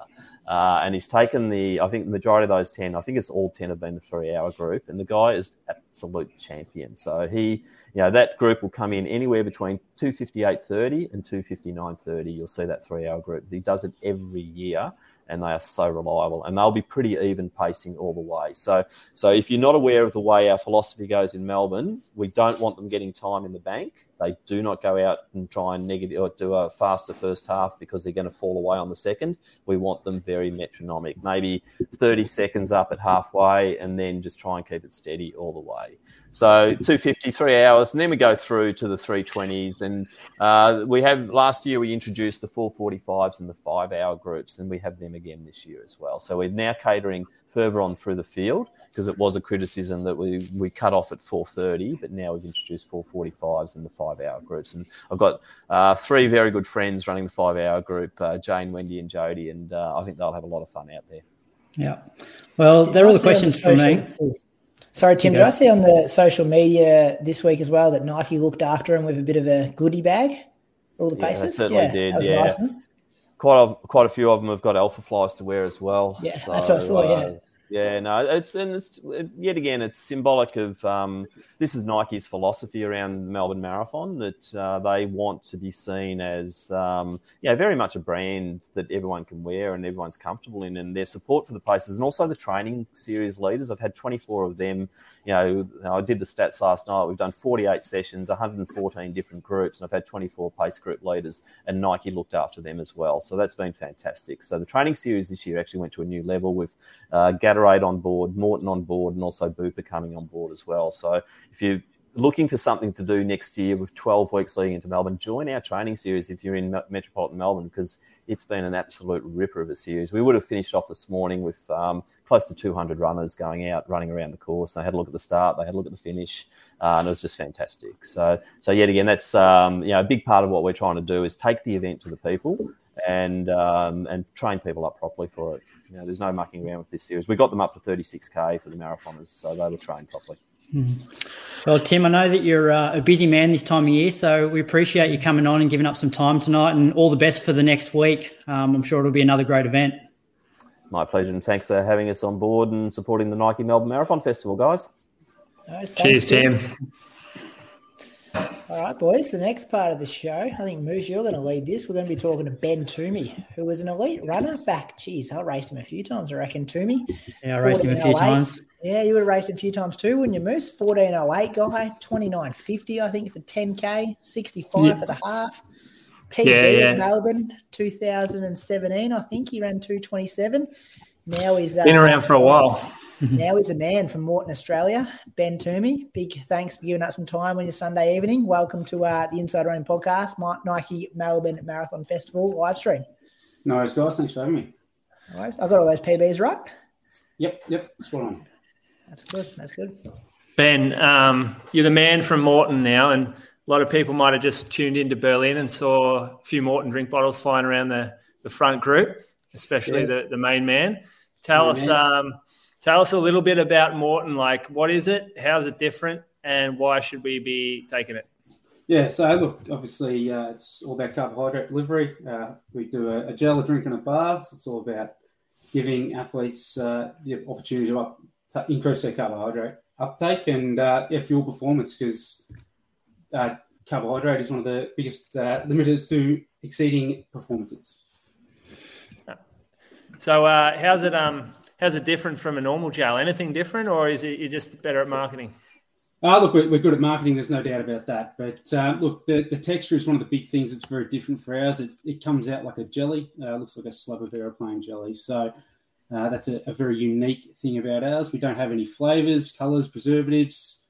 So it's a very clean product to take in. And one of the advantages in no flavour is that we find that a lot of customers have been uncomfortable with flavours and textures of other products. They've found ours to be a lot easier to get down. You don't get flavour fatigue as well, which is a real issue when you're out there for 2, 3, 4 hours in a marathon. Obviously, some of our Ironman athletes are out there for 10 plus hours, so flavour fatigue is a real issue for them too. So the gels will be on course for the first time ever, which is pretty exciting. Where you carry it all yourself.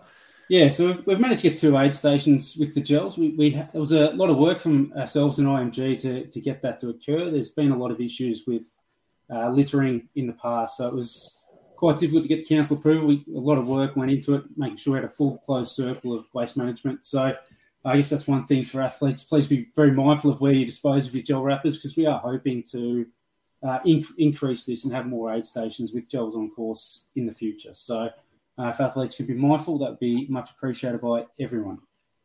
So you'll be out there at 11 kilometres. The half marathoners will get a dig at that, as well as the marathoners. That's right.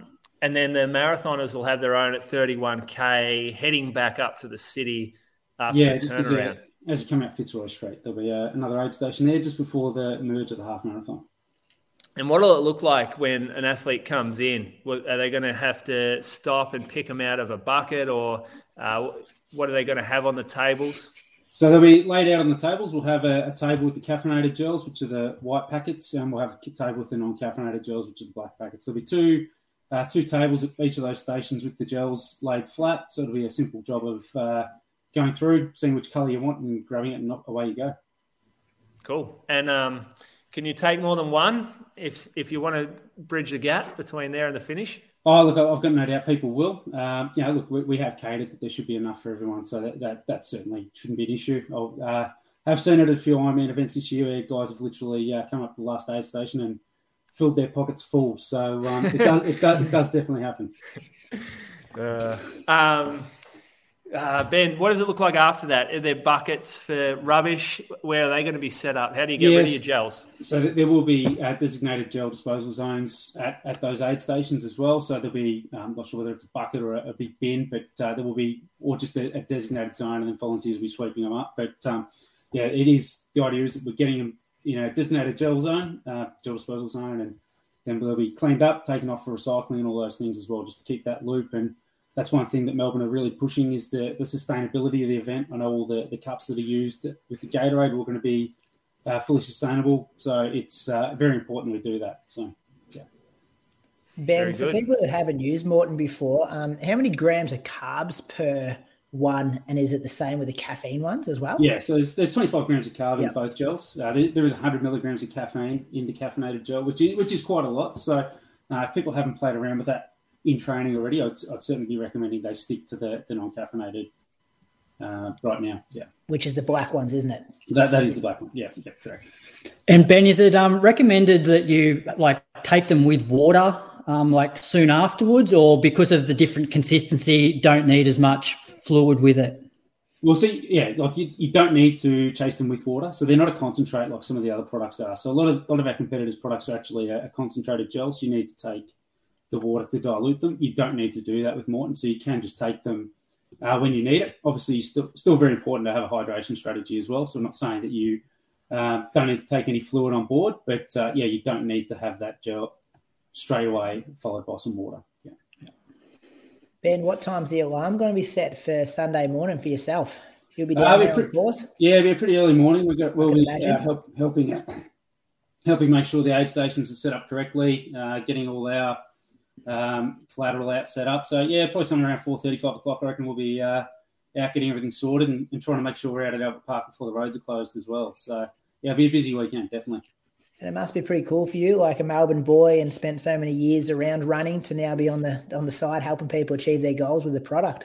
Yeah, look, it's really exciting. Obviously, we've just been at Berlin on course there and of course at Melbourne, so it's pretty cool to be involved in the biggest marathon in Australia on this level. It's been really pretty amazing to see the response we've had from the punters. Retailers like Moose have had a really good time of it over the last few months as well. So it's really exciting to sort of see that come to fruition, and really looking forward to seeing it all come together next week. I'll be pretty glad and pretty tired Sunday afternoon, that's for sure.